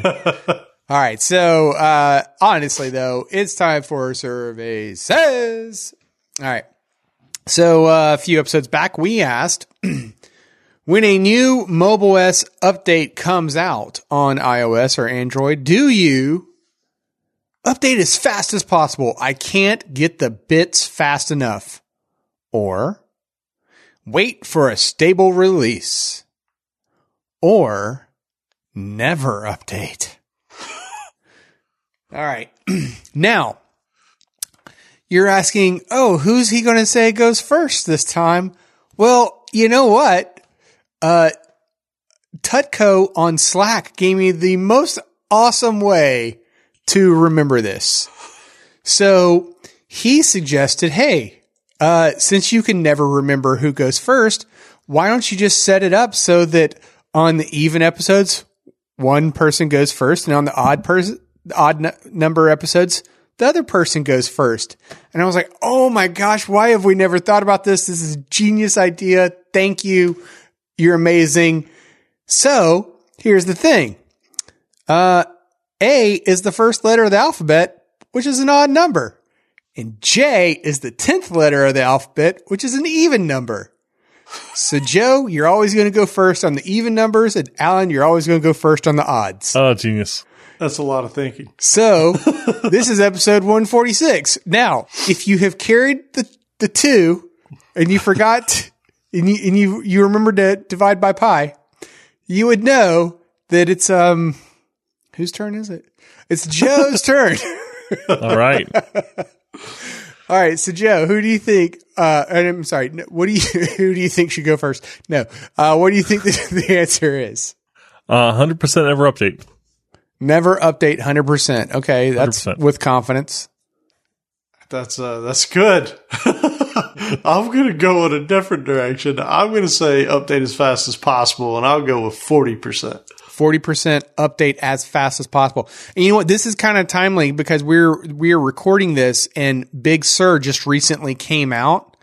And I don't know, like when Big Sur came out, did you go like, oh, let me go update the Mac? Or were you like, oh, I'll just wait? If it prompted me, I hit update. You didn't go looking for it then, is what you're saying. I didn't go looking for it, no. So when that Windows V2004 came out, you didn't go looking for that one either? I did go looking for that one. Oh. Okay, so if it's Windows, you go looking for it. If it's Apple, you're like, eh. Well, Windows had like Linux love in it, right? Like, so that was a big thing. Mac already had Linux love in it, so I didn't care. Okay. Well, this is going to come as a shock, being that Jay-Z went with 100%. Oh, I thought you said one. For never update. But no. You know, we really got to get you into a math class. Because the odds of it being 100% on any one of them, unless there's like only one choice. Maybe that's what I'll do for you in the future, Joe. Is we'll and then it'll be 50%. Yeah, 50%. Yeah. I think you probably would do something like that. Yeah, no. The winner is update as fast as possible at 70% of the vote. Oh, wow. Yeah. Okay. Which I I felt good about, because anytime like, there's an iOS update, I'm running around, I'm updating everything, telling every family member like, hey, update the devices, or if there's a Mac update, I'm like, okay, let me update. So I do it for security purposes mostly, and features secondarily, right? Like I don't even know half the new features that were included on any particular update, but it's more about security. Like if it's a big major release, then it's probably for me, it's more about the features than it is the security. When it's the minor point releases, then it's definitely the security, because like on the major releases, I mean, that's never a security based update. So it's feature. Yeah. So like the Big Sur, that, update, that's nothing to do with, wanting, security updates. So, all right. Well, here for this episode, very related to it, we ask nothing, because I'm going to tell you another joke. Ha, tricked you. All right. So, how about this one for you? This is a thinker. You ready? Because I don't like computer science jokes. Not one bit. Okay. That's awful. I like it. Yeah, they're not going to get any better. So, I mean, they're dad jokes. They're not supposed to. All right. So, for this episode, we ask, what kind of game do you want to make? Your choices are puzzle, because I want my players to suffer as I have suffered making this game. You should also like lose a piece of it, just to make it more interesting. Yeah. First person shooter. What else is there? Or roguelike, because procedural generation is kind of like a game for the programmer. Or RPG. It's kind of like writing fan fiction, and that's awesome. Is it? I just wanted to make you say that. Or there's anything wrong with it, but I wanted out loud to say it. Or platformer, like Mario, not the shoes. But which, by the way, shouldn't that be called just a side scroller? Yeah, I guess so. Okay. They always called them platform games, though. But that was because that was the game for the platform, though, right? Like Sonic the Hedgehog or whatever. So yeah, I think side scroller is probably a better one. Okay. Yep. Or racing, because Mama, I want to go fast. I knew you'd have one. So inside baseball here, I actually wrote these, and I tried to write them like what Outlaw would say. And for racing, I just couldn't think of one, but I knew Outlaw would have something from Talladega Nights. I want to go fast. Dear baby Jesus. 7 pound, 8 ounce baby Jesus. Or lastly, turn-based strategy, because all your base are belong to me. All right. So, one more, because we were talking about updating, your OS and everything, and that reminded me, because there was that whole thing about why Windows skipped. They had version 7, and they had 8, and then they skipped 9, right? And we know why, right? I'm waiting for it. 789. Yeah, 789. There you go. Yeah. I mean, not really, but Yep. But that's the funny answer, right? So why didn't 4 ask out 5? I don't know. He was 2 squared. Oh, that's a good one. This episode is sponsored by Datadog. With infrastructure monitoring, distributed tracing, and now logging, Datadog provides end-to-end visibility into the health and performance of modern applications.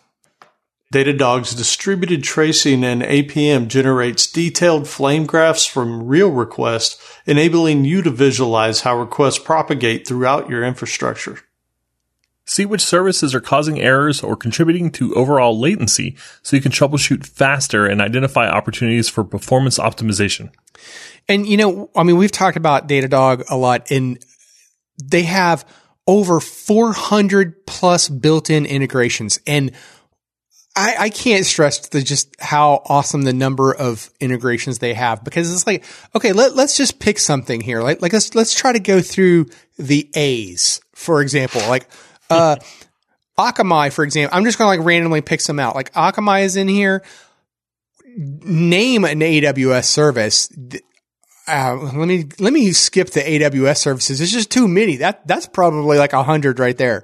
There's Ansible, there's Apache, there's Aqua, there's Auth0. Then you get into all the Azures. Okay, let me scroll for a bit more. We finally passed some Azures. You're thinking about it from like, oh, hey, I just want to focus on it from a developer point of view. I don't even want to think about it from like a services point of view, but let's just stay developer focused. Okay. How about we got Bitbucket, Circle CI. We have Chef. We have, what else we have here? Cloudflare. Again, I'm trying to think of it from things that developers are going to care about just from a developer. CouchDB. Druid is in here. Alan loves Druid. Kubernetes. It's our favorite. Flink, Git, GitHub, GitLab. Then we go through all of the Google server. I mean, I can't. JFrog, Jenkins, Jira. There's so many. You need to go check it out for yourself. You can go check out all of the integrations that Datadog has. You can go to datadoghq.com. You can find other integrations. You need to try it yourself today by starting a free 14-day trial. Go in there, do so, and you will receive a Datadog t-shirt after installing the agent. Visit datadoghq.com/codingblocks to see how to enhance the visibility into your stack with Datadog. Again, that's datadoghq.com/codingblocks. All right. So we talked through the major kind of game jams. We told you what game jams were. How about we talk about how you can actually get your game jam on here? So, we mentioned already indiegamejams.com is your go-to website to find a game jam that is happening right now. You can find one probably that started 5 minutes ago on the site because there's so many of them. So just go and sign up for one. And also, we'll be doing one in January. So, hey, you got some time off around the holidays. Why not pick up a game engine and start mucking around a little bit and see if this is something you want to do? Because we're looking at doing the 21st to the 24th of January. And it's going to be fun. I mean, like, are there some libraries, though, that you have available to, like, help kickstart? Like, if you've never written, like, you had already done, like, a roguelike game before, right? Did you start that from absolute scratch, or did you have some JS libraries? Because it was web-based, right? So I'm assuming you had some JS libraries. I've done a couple. Ever since I've been alive, I've been trying to make video games. Mostly poorly, always poorly. But there is a fantastic library for JavaScript, free, open source. Called ROT, ROT.js. I forget what it stands for. Probably Roguelike Open Toolkit or something. It'll generate maps for you. It'll take care of movements. It has like really nice patterns for setting up like monsters and just like common kind of things you can do. And it has a support for even visualization. So you can have like tiles rather than just ASCII. And so I did a couple things with that just for fun. But actually, I would say if you're trying to decide what tools to go with, first, I think you kind of decide like whether you want to just pick a tool that you want to learn because you want to learn the tool or the ecosystem, or if you want to use what you know. And if you want to pick a tool that's really popular, I mean, Unity 3D is your choice. It compiles to native, it compiles to phones, it compiles to web, just by default. Unless you go out of your way to break that, it's going to do that. And all the tutorials are going to be done in such a way that you can do that. And so you can literally say Unity 3D tutorial and get started today learning Unity 3D. And they've got tutorials for roguelikes and first-person shooters and third-person shooters and racing games and every game under the sun, and they're all like insanely good. And just to go a little bit further in this, Unity 3D is C#, right? Yeah. Yep, absolutely. So there's some love there, which is really good stuff. Unity 3D, I've never really looked into it that much. Is this something to where you kind of need to determine the type of game you want to make first before you choose which one you want to go. So for instance, if you wanted to do a rogue game, would you use Unity 3D or would you use one of the tool sets out there that's already kind of built around the rogue stuff? So I would honestly say, like, if you just want to make a game and you care more about the output than like how you're doing it, then I would just do Unity 3D. It's such a major player. There's so much information out there on YouTube and tutorials, and the marketplace makes things really easy. They have a marketplace with free assets. So if you don't want to spend any money, you can just go there and find tons of 3D spiders or whatever, or levels or music or sounds. And so it's just such a great way to get started. But then again, if you like really want to use your favorite language, say you love Rust, you can also just search Rust game engine. I guarantee you'll find at least 3 of them because programmers like making game engines, apparently. Okay, cool. Another heads up, even though I've never written a game, I have, you guys have heard of Humble, like Humble bundles for games. They a lot of times will come up with things where it's like, hey, you can buy game assets right now for $15, right? And it'll give you 1,000 images and whatever else. So, just something to be aware of. If you are actually interested in doing this and want to make them, go, is it just humble.com? I don't even remember anymore. I thought it was Humble Bundle. Humblebundle.com. Yeah. Yeah. If you go to humble.com, it'll take you to humblebundle.com. Oh, cool. So yeah, a lot of times they will have, like right now, they even have a thing on here, Java programming and more from O'Reilly. Like they'll have assets and stuff you could do. So no, that's really interesting. So you're saying Unity 3D. Cool. What else we got here? Yeah, so that's my personal recommendation is like if you have no other dog in that fight, just go through Unity 3D. It's in C#. It's great to use. The tutorials and documentation is fantastic. Other big players in the ecosystem are Unreal, of course, and you'll see that's super popular in the like AAA realm. But it is free for I think it's free until you make $100,000 in revenue or something. And I'm sure they've got some, paid fancy features too that you can kind of make use of. But for the most part, if you're just doing an indie game, Unreal is a great option. Yeah, I think it is C++ only, I believe. So, that's quite a hill to mount if you're not used to C++. So, I kind of feel like C# is one of those languages that like it's easier to learn for anyone who's programmed in any other language. So if you've programmed in JavaScript, you're going to be able to pick up C# really easily. C++, there's going to be some things you got to learn. You're dealing with addressing, and it just, unless you're programming in native languages, you're going to be learning the tool and the language at the same time. Godot is another one. I believe it's native, but I keep seeing this one pop up. It's got a big emphasis on 2D games in addition to 3D, and it looks really nice. It looks like people are doing some really cool professional stuff in it, and let me see. I'm not 100% sure that it's exclusively native, but I believe that it is. Yeah, C++. But the results look quite nice. And I would say so. Unity 3D. I don't know if they even go by the name of 3D anymore. I probably should check that. But you can do 2D games just as easily. You just drop a D. Yeah, they don't even call it 3D anymore. It's literally just Unity. Okay. Yeah, that's why I asked the question. All right, cool. Game Maker is kind of like it's more targeted towards like non-programmers. So there's a lot of things you can do with like drag and drop, but it's actually a lot of fun. I own a copy. There's also RPG Maker. So if you want to make an RPG, then like a traditional, like maybe like a JRPG, like Super Nintendo style RPG game, RPG Maker has you set. You basically do a new game and you've got the RPG there, and it's just up to you to enter the story, the battle systems, the monsters, the items, like all that kind of stuff. You can really just focus on your game because this is a genre that is so well defined, and they have very specific tools for it, which is amazing.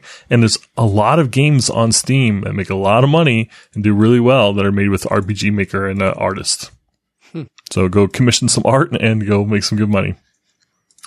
App Game Kit, I forget what this was. I just kept seeing it come up when people would ask about doing game jams.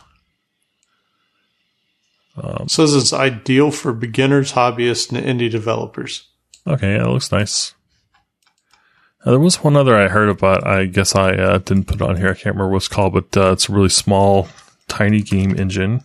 The app game kit looks interesting too. It handles most platforms: iPhones, iPads, Linux, HTML5, Raspberry Pis, Mac OS, Windows, and Android. Okay. Very cool. That sounds good.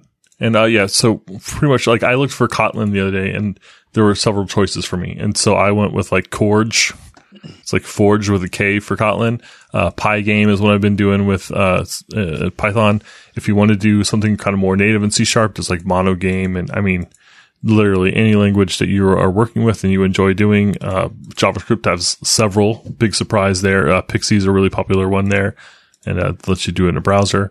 I'm sure there's like 5 made on Node that are really popular and well documented. So that's all really good. And of course, popular tools, you got to mention the assets, things like the music and the art, sound effects, things like that. Even there's really cool tools and plugins and libraries for doing things like conversation trees, like in a video game where you're talking to a character and you could say this or that and you want to kind of spell that out in a declarative way.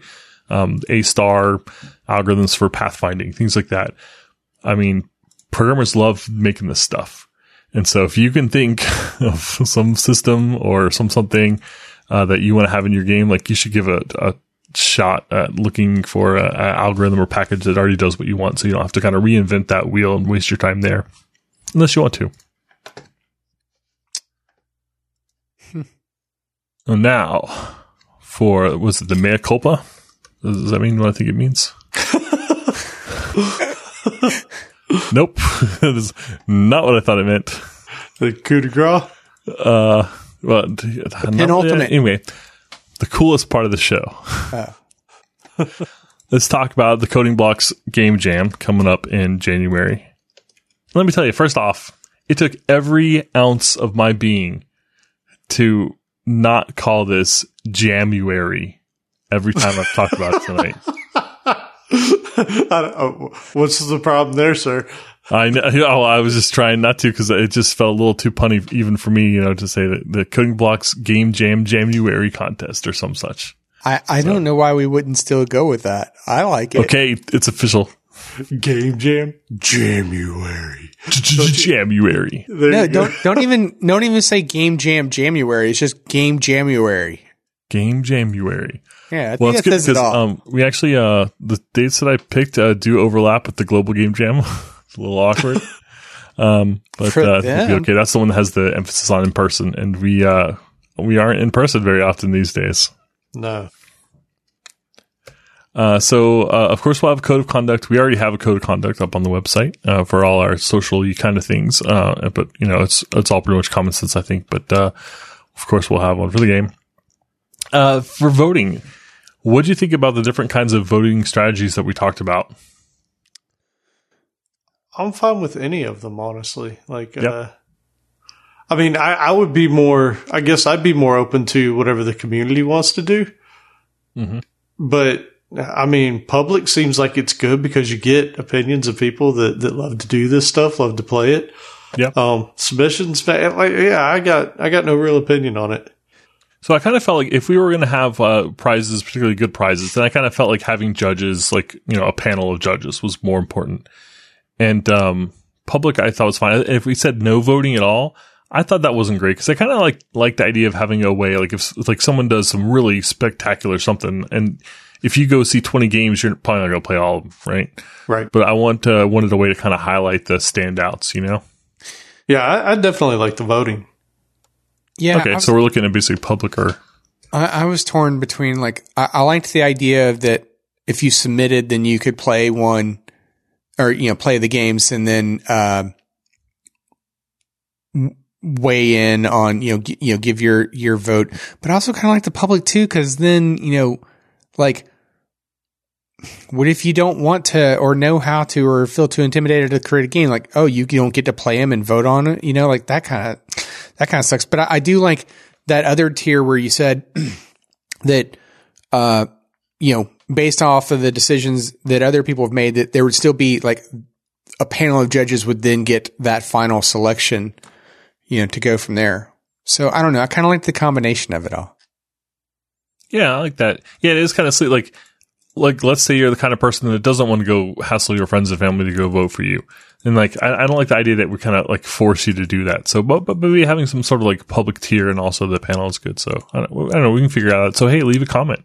Yeah. If you have an idea, because we are really trying to figure this out. Also, oh my gosh, I should have mentioned this. The Coding Blocks Slack, which you can join right now for free right now. Like, go to codingsblocks.net/Slack, and get in there. There's a Game Dev Wannabe channel. It's literally called Game-Dev-Wannabe. Where people talk about this stuff. Perfect. So we'll be talking about the Game Jam. We have been talking about the Game Jam in there already. So, we'll discuss this a little bit there. And if you have any ideas, leave them in the comments, please. So theme. I kind of felt like Dave mentioned this at Ludum Dares, where they kind of like narrow the theme down. It's a little bit more overhead. You know, it takes some work to do that, but I just thought it was so cool to kind of like start with a bigger number and then kind of weaning it down just to kind of build that anticipation. I like it only because it gives people a box to play in, right? Like Yeah. if you leave it too open, then a lot of people struggle trying to even get started. Yeah. So did we say the idea for the theme now? Not no, right now. Yeah, I Not figured right. we come up with like a big list and figure it out. Like either we figure out kind of behind the scenes or we throw out, I don't know.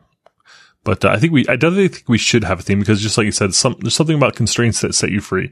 Like if you tell me like, hey Joe, go write a game, I'll be like, okay, well I guess I'll make Mario or a roguelike. But if you tell me like, make a theme about the color or make a game dealing with the color orange, then all of a sudden I'm like, oh, what about the Kool-Aid Man? Or what about the desert? Deserts are orange. That'd be cool. How do you make a game about a desert? Cheetos. Whoa. What was that, Outlaw? I said, now you got me thinking about Cheetos. Yeah. Like There you go. walk away and like your fingers and hands are just like caked in Cheetos dust. Oh my You gosh, can't that touch sounds like a lot of anything. fun. It's like 2 big hands and all you do is just collect all the dust on them. Cha-cha-cha-cha-cha. Leave handprints everywhere. Oh my gosh. I'm so excited. Or you know, you could do like a spin-off of Who's Your Daddy, and the baby has like Cheeto hands and the dad's trying to like keep everything clean so that he doesn't get in trouble with the missus. Yeah. That sounds awesome, man. Yeah, I'm loving these Cheeto ideas. We'll definitely have to have a theme there for that. So rules. I think this is the kind of the hardest part because we got some decisions to make about basically libraries, assets, and how much pre-planning we really want to encourage. I'm actually open to people using libraries and assets. Like, Yeah, it doesn't bother me. yeah, it doesn't bother me at all. Like, I don't want anybody to just copy and paste a game. Like, that's lame. But that's it's like you said, that's sort of outside the spirit of it, right? Yeah. You know, if you can use a library to get your game engine rolling and you can use the assets to make it look good without having to put in, you know, hours and days worth of work just to try and make something look halfway polished, I'm fine with that. Yeah, I like that too. To me, it's really fun to work with assets you like too. So if you Right. go find some graphics that you like, it's just more fun to look at that than whatever I would draw. Yeah. Yeah. I like it. I like that too. Okay. What about allow platform? So this is somewhere where we could say browser only. Oh man. Yeah. That would definitely limit the choices on engines. But I don't have a problem saying that.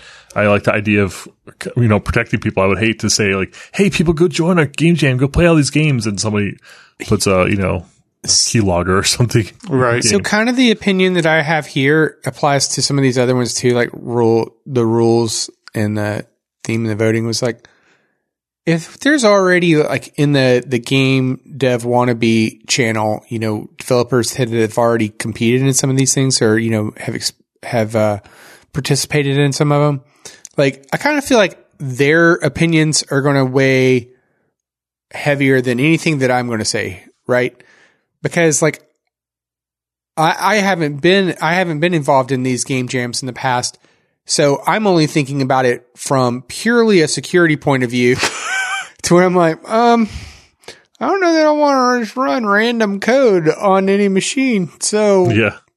You start up a VM. It's fine. yeah, probably. I Right. mean, Have you ever in your life heard of anybody escaping a VM? That never happens. Nah, it never happens at all. I mean, at least the one positive though, is it being the Coding Blocks community. But since it's going to be like hosted out on itch.io, right? Then just any random person could be on it. So we might not necessarily know. It might not be a community member that we know that would be competing in it. So again, that's what puts me back into my security mode. I kind of like picture that the Fry meme, the one I'm talking about, where he's like, wait a minute, like that's just me. And I should mention too, they have unlisted events. So if you wanted to make a game jam and not have it be public, I think they even have invitation only. Oh. And they even have like a mailing list that's kind of built in. So just by signing up for the mailing list, or signing up for the contest to get on like a special list, where I don't even think it shows the organizers the mailing lists, but you can like send out announcements and stuff, and it's a way for them to kind of sign up, but also protect their email addresses, which is really cool.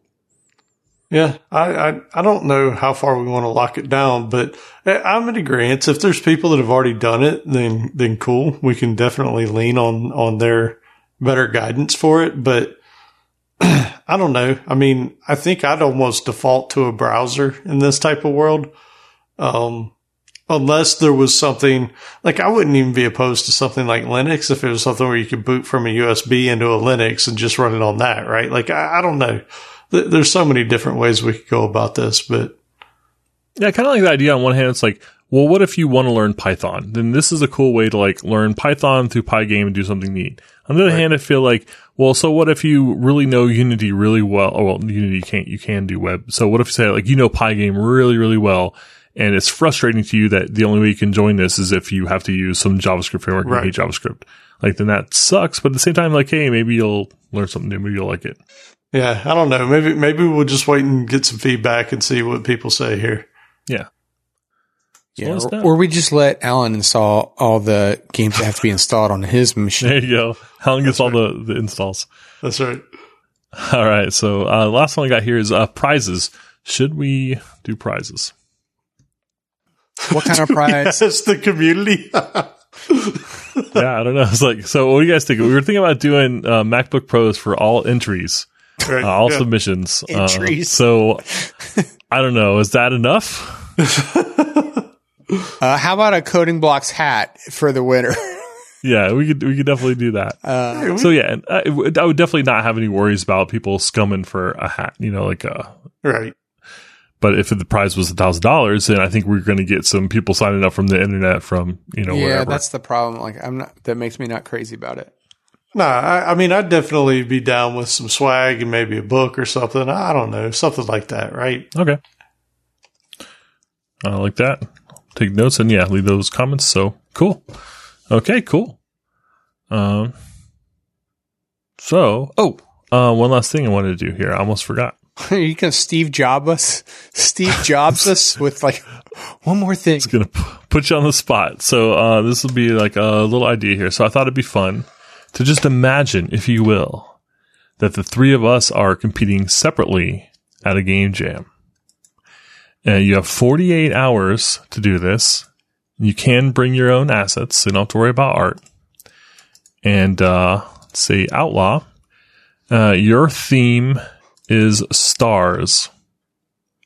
What kind of game would you make in 48 hours about stars?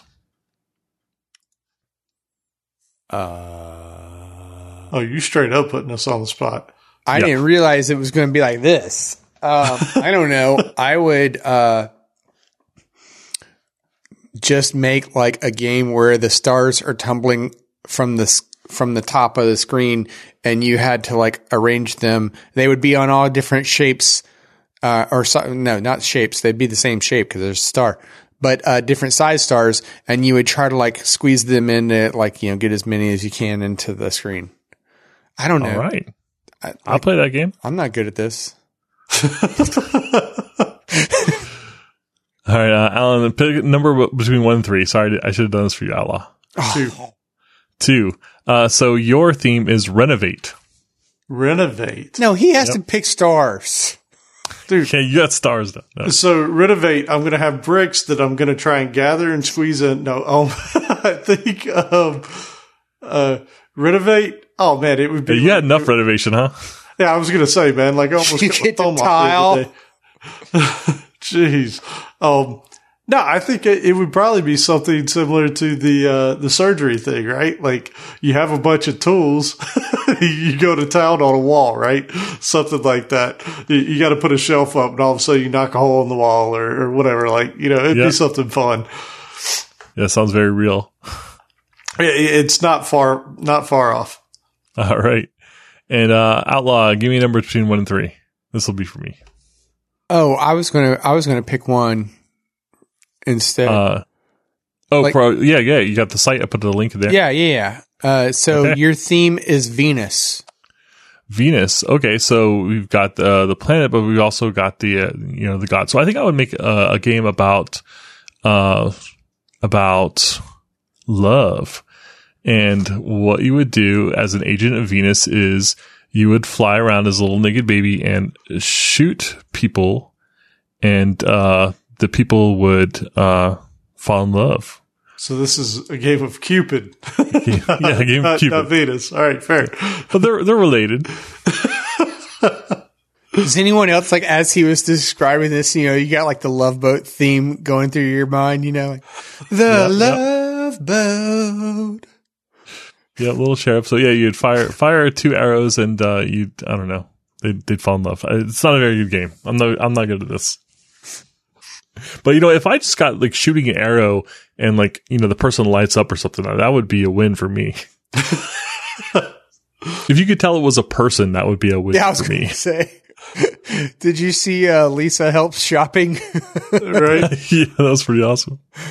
Yeah, that would be like if I made the art that good, it would be a win. Yeah. Now, how fun would that be? Like, why can't I spend 8 hours a day looking at that kind of stuff? Yeah. Because Kubernetes is so much more fun, right? Yeah. Yeah. Can I write my game in YAML?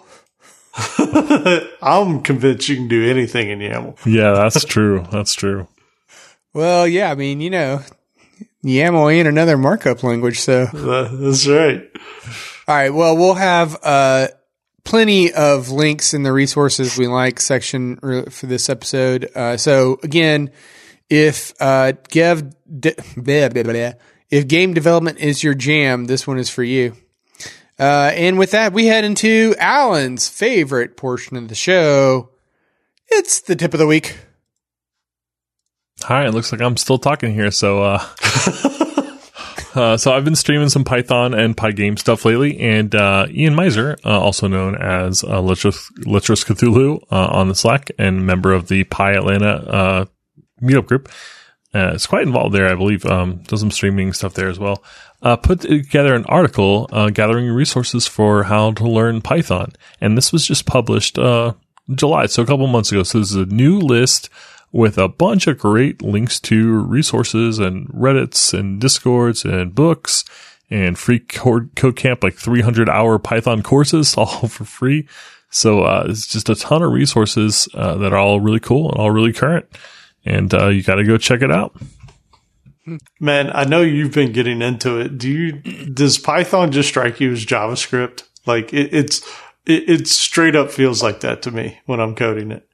Yeah, there's some stuff like it does. It's maybe because it's got kind of older roots or whatever. Like there's some things that frustrate me where like functions won't be attached to the object. Like I want to do like array.length, not len of array and stuff like that. And so some of the more modern JavaScript stuff just seems more consistent to me, which I never thought I'd say about JavaScript. But ES6 has just made it such a pleasure. And so some things like that and some of the like the naming conventions and the capitalization, and it seems like some people just kind of have their own ways of doing things that are just like very inconsistent between like libraries. Even in the same library, sometimes it'll be like all lowercase, no spaces. Oh, this one uses underscores. This one uses camel casing. And that it just drives me nuts to see all of that in one file.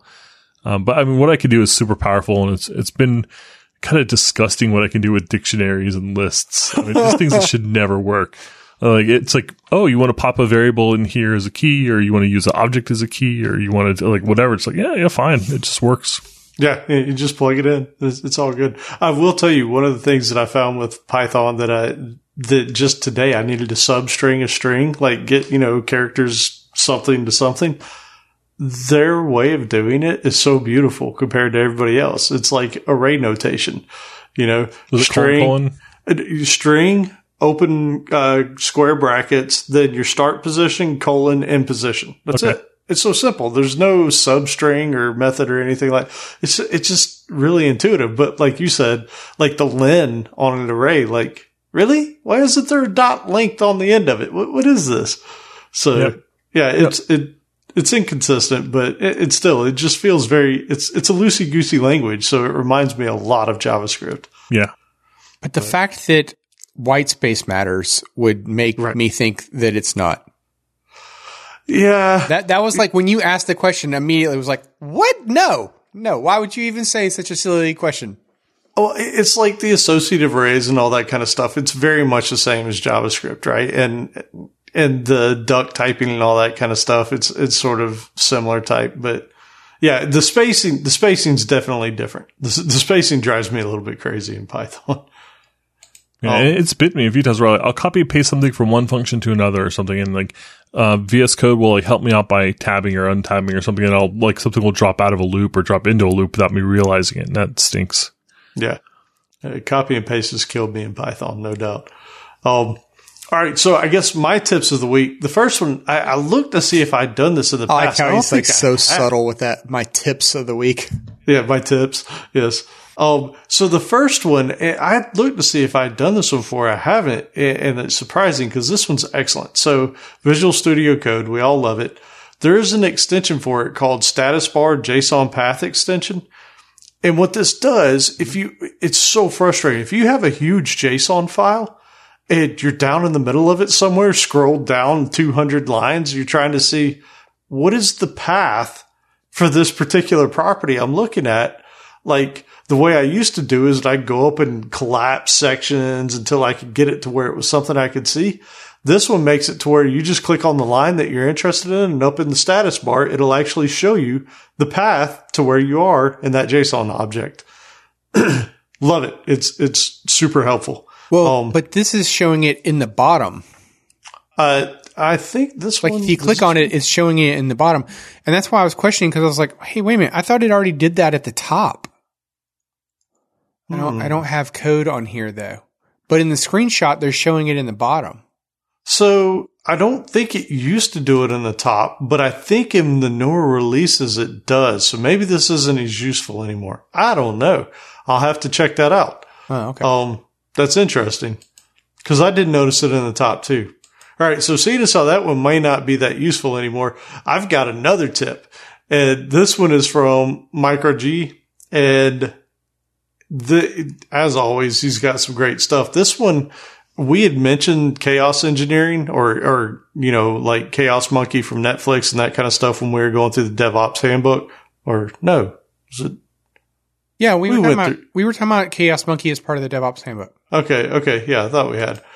So he found this thing that it's a GitHub page, and there are hundreds of links on here to just all kinds of resources, everything from books to culture to game days, tools, all kinds of stuff. So, if you're into that, if you're interested in testing out your distributed systems and that kind of stuff, this is a great resource. So thanks again, Mike RG, for sending that our way.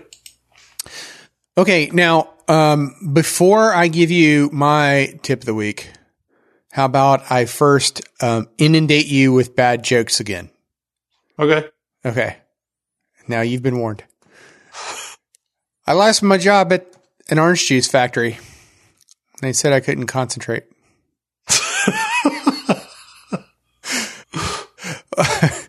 One last one. These are from Super Good Dave as well.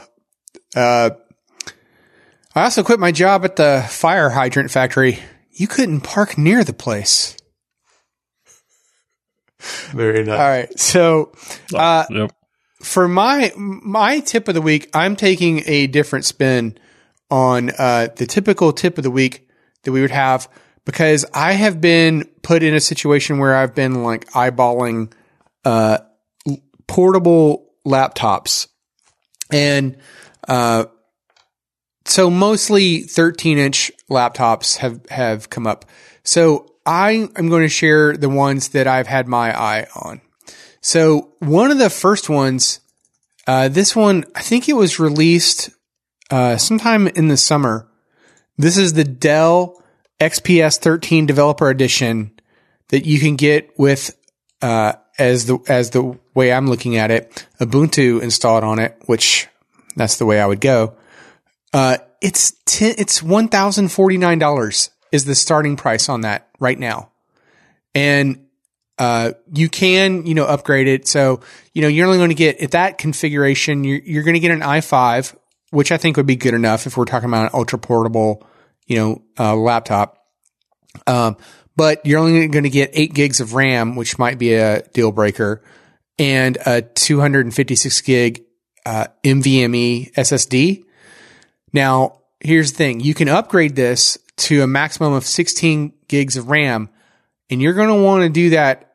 You're going to want to make that decision at the time you purchase. Soldered. Yes. Unfortunately, that seems to be the way they're going. Now, the SSD is user replaceable, but the memory is not. And this is only true for the 13-inch Dell XPSs. If you wanted to get like the 15s and up, then I believe those you can replace the memory on those. But yeah, I don't know why they decided to solder it in on the smaller one. Maybe it was just like a form factor decision that they're like, hey, we barely have enough room to squeeze this thing in there. So, we can't also make it easy to get to. That's pretty. Yeah. But yeah, super pretty. I mean, like keyboard layout is exactly what, how I'm picky about my keyboard layouts on the laptops. So, if you've never seen these, the Dell XPSs, the top of the top of the keyboard surface, like where your palms would sit, that whole piece is just a piece of carbon fiber. And, so it looks really nice. And obviously I'm sure they went with that, with the carbon fiber for lightweight plus strength. And, I think it works, honestly. So there's the Dell. Now here comes, a little bit of a twist on it. So there is a Razer laptop that I've had my eye on for a bit, the Razer Blade Stealth 13. And this one, okay, so here's the deal on this one. Here's honestly what I like about it is the fact that it's on clearance right now. So I'm giving you a Best Buy link because they have it $500 off. Wow. And if you walk into your local Best Buy, mine had it even cheaper. They had like another, I don't know, $40 or $50 off of it. So normally this laptop is $1,800, and right now Best Buy is selling it for $1,300. And that's with an i7, 16 gigs of RAM, an NVIDIA GeForce GTX 1650 Ti, and a 512 gig SSD.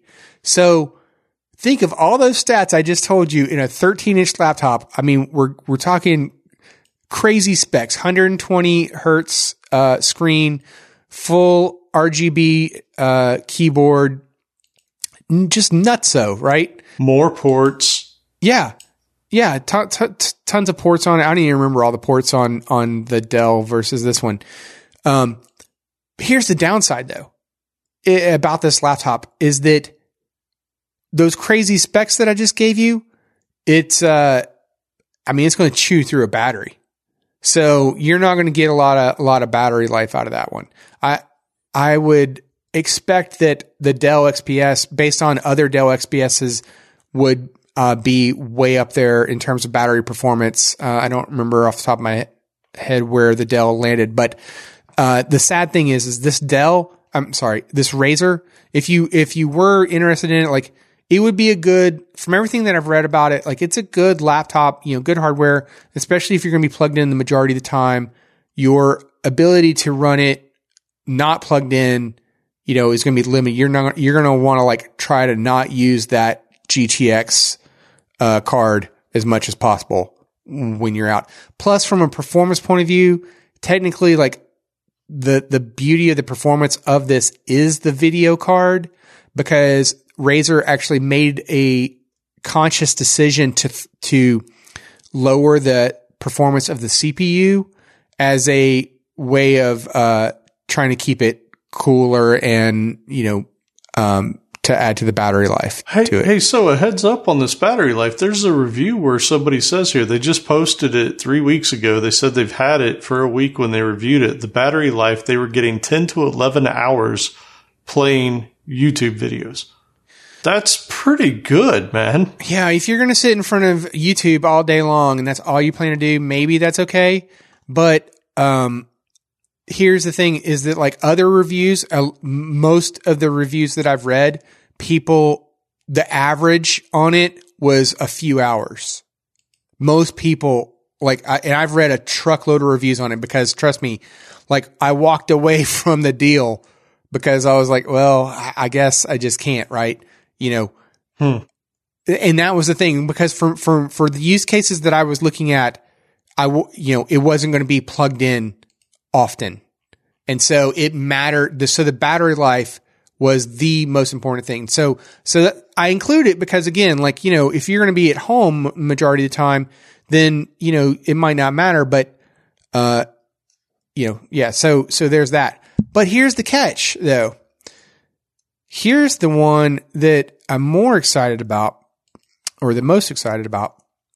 And Razer is coming out with a new one that is going to be released at the end of this month, the Razer Book 13. And this is their first entry into the productivity line of hardware, because if you've ever heard of Razer, it's always about gaming, right? Gaming mice, gaming keyboards, whatever. Right. And even that other laptop that I mentioned was, labeled as a gaming laptop, but these are their productivity models. So it's still early to see like what is going to happen, performance wise, but they look promising. So, the base model for this is going to be $1,200. So a 60 hertz screen instead of the 120 hertz on the Blade Stealth. And this is on that Blade Stealth, you can get up to a 4K touchscreen, but on, this Book 13, you're getting a 1080p screen. For a 13-inch, that's all you need. Honestly, I agree. But you're going to get an i5. You're going to get, 8 gigs of RAM, 256 gig SSD, and an Iris, Intel Iris Xe graphics on it. So it's not the same, kind of, shiny, glitzy kind of specs that the Blade had. But again, if you're going after mobility and not being connected to a battery to power often, then this one looks more appealing to me than the Blade. The Blade, sorry. So, the XPS 13 or the Book 13 are my two favorites. The XPS came with Ubuntu. I presume there'd be no reason, you couldn't put something else on it, but you can, like if you when you're on the Dell configurator page, you could pick Windows if you wanted it. And in fact, sadly, like they kind of like try to push you into that way. Like, oh, hey, you don't have Windows on this thing. Do you want it? Yeah. I'd much rather buy it secondhand and install it and not have whatever weirdo Dell stuff puts on it. Yeah, right? Exactly. Yeah. Well, plus I would just stick with the Ubuntu on it, and like, why bother, right? It's not like I don't have enough Windows in my life. Why do I need another? Right. But yeah. So those are the ones I like. Now, in the downside is on all of those is that, soldered in memory is the way to go. So you're going to have to like pick what you want. Now, here's the bad thing. And this is where like that Razer Book 13, is is lower on my list, compared to that Dell, because Razer's frustrating compared to like other companies. Like you can't like say, hey, I want to buy, like a MacBook Pro, and I want to start with the base model MacBook Pro, but I would like more storage, or I would like more memory, or whatever, right? Razer's like, here's the 3 configurations we offer, period, done, right? And so that $1,200, price tag, you can't be like, oh, hey, let me throw another $100 at you and upgrade it to 16 gigs of RAM or something like that. Nope. You want the 16 gig model, you're going to pay $1,600 for that model to go up to that. So that's the unfortunate thing about the Razer, and why I really like that Dell XPS for $1,049. Really like that one. Very nice. Yeah, they're all nice. So yeah. So if you happen to also be interested in some, small, portable, powerful kind of computers, then there you go. That's what I have my eye on. I'll take the Dell. I've had such bad luck with Dells, but I'll still take it. Yeah, I don't know. All right. Well, so, stay tuned. There'll be more information coming up for the Coding Blocks game January. And, we'll have links to the events calendar that Jay-Z mentioned earlier. And with that, subscribe to us on iTunes, Spotify, Stitcher, wherever you like to find your podcast. And be sure to leave us a review. You can find some helpful links at www.codingblocks.net/review. And while you're up there, go ahead and check out the show notes, examples, discussions, more. And make sure, we truly want some feedback on this episode. Drop us a comment on this episode and let us know what you think about those. And you can send your feedback, questions, and rants to our Slack channel at codingblocks.net/Slack. Yeah, and make sure to follow us on Twitter at CodingBlocks, or head over to codingblocks.net and find all our social links at the top of the page.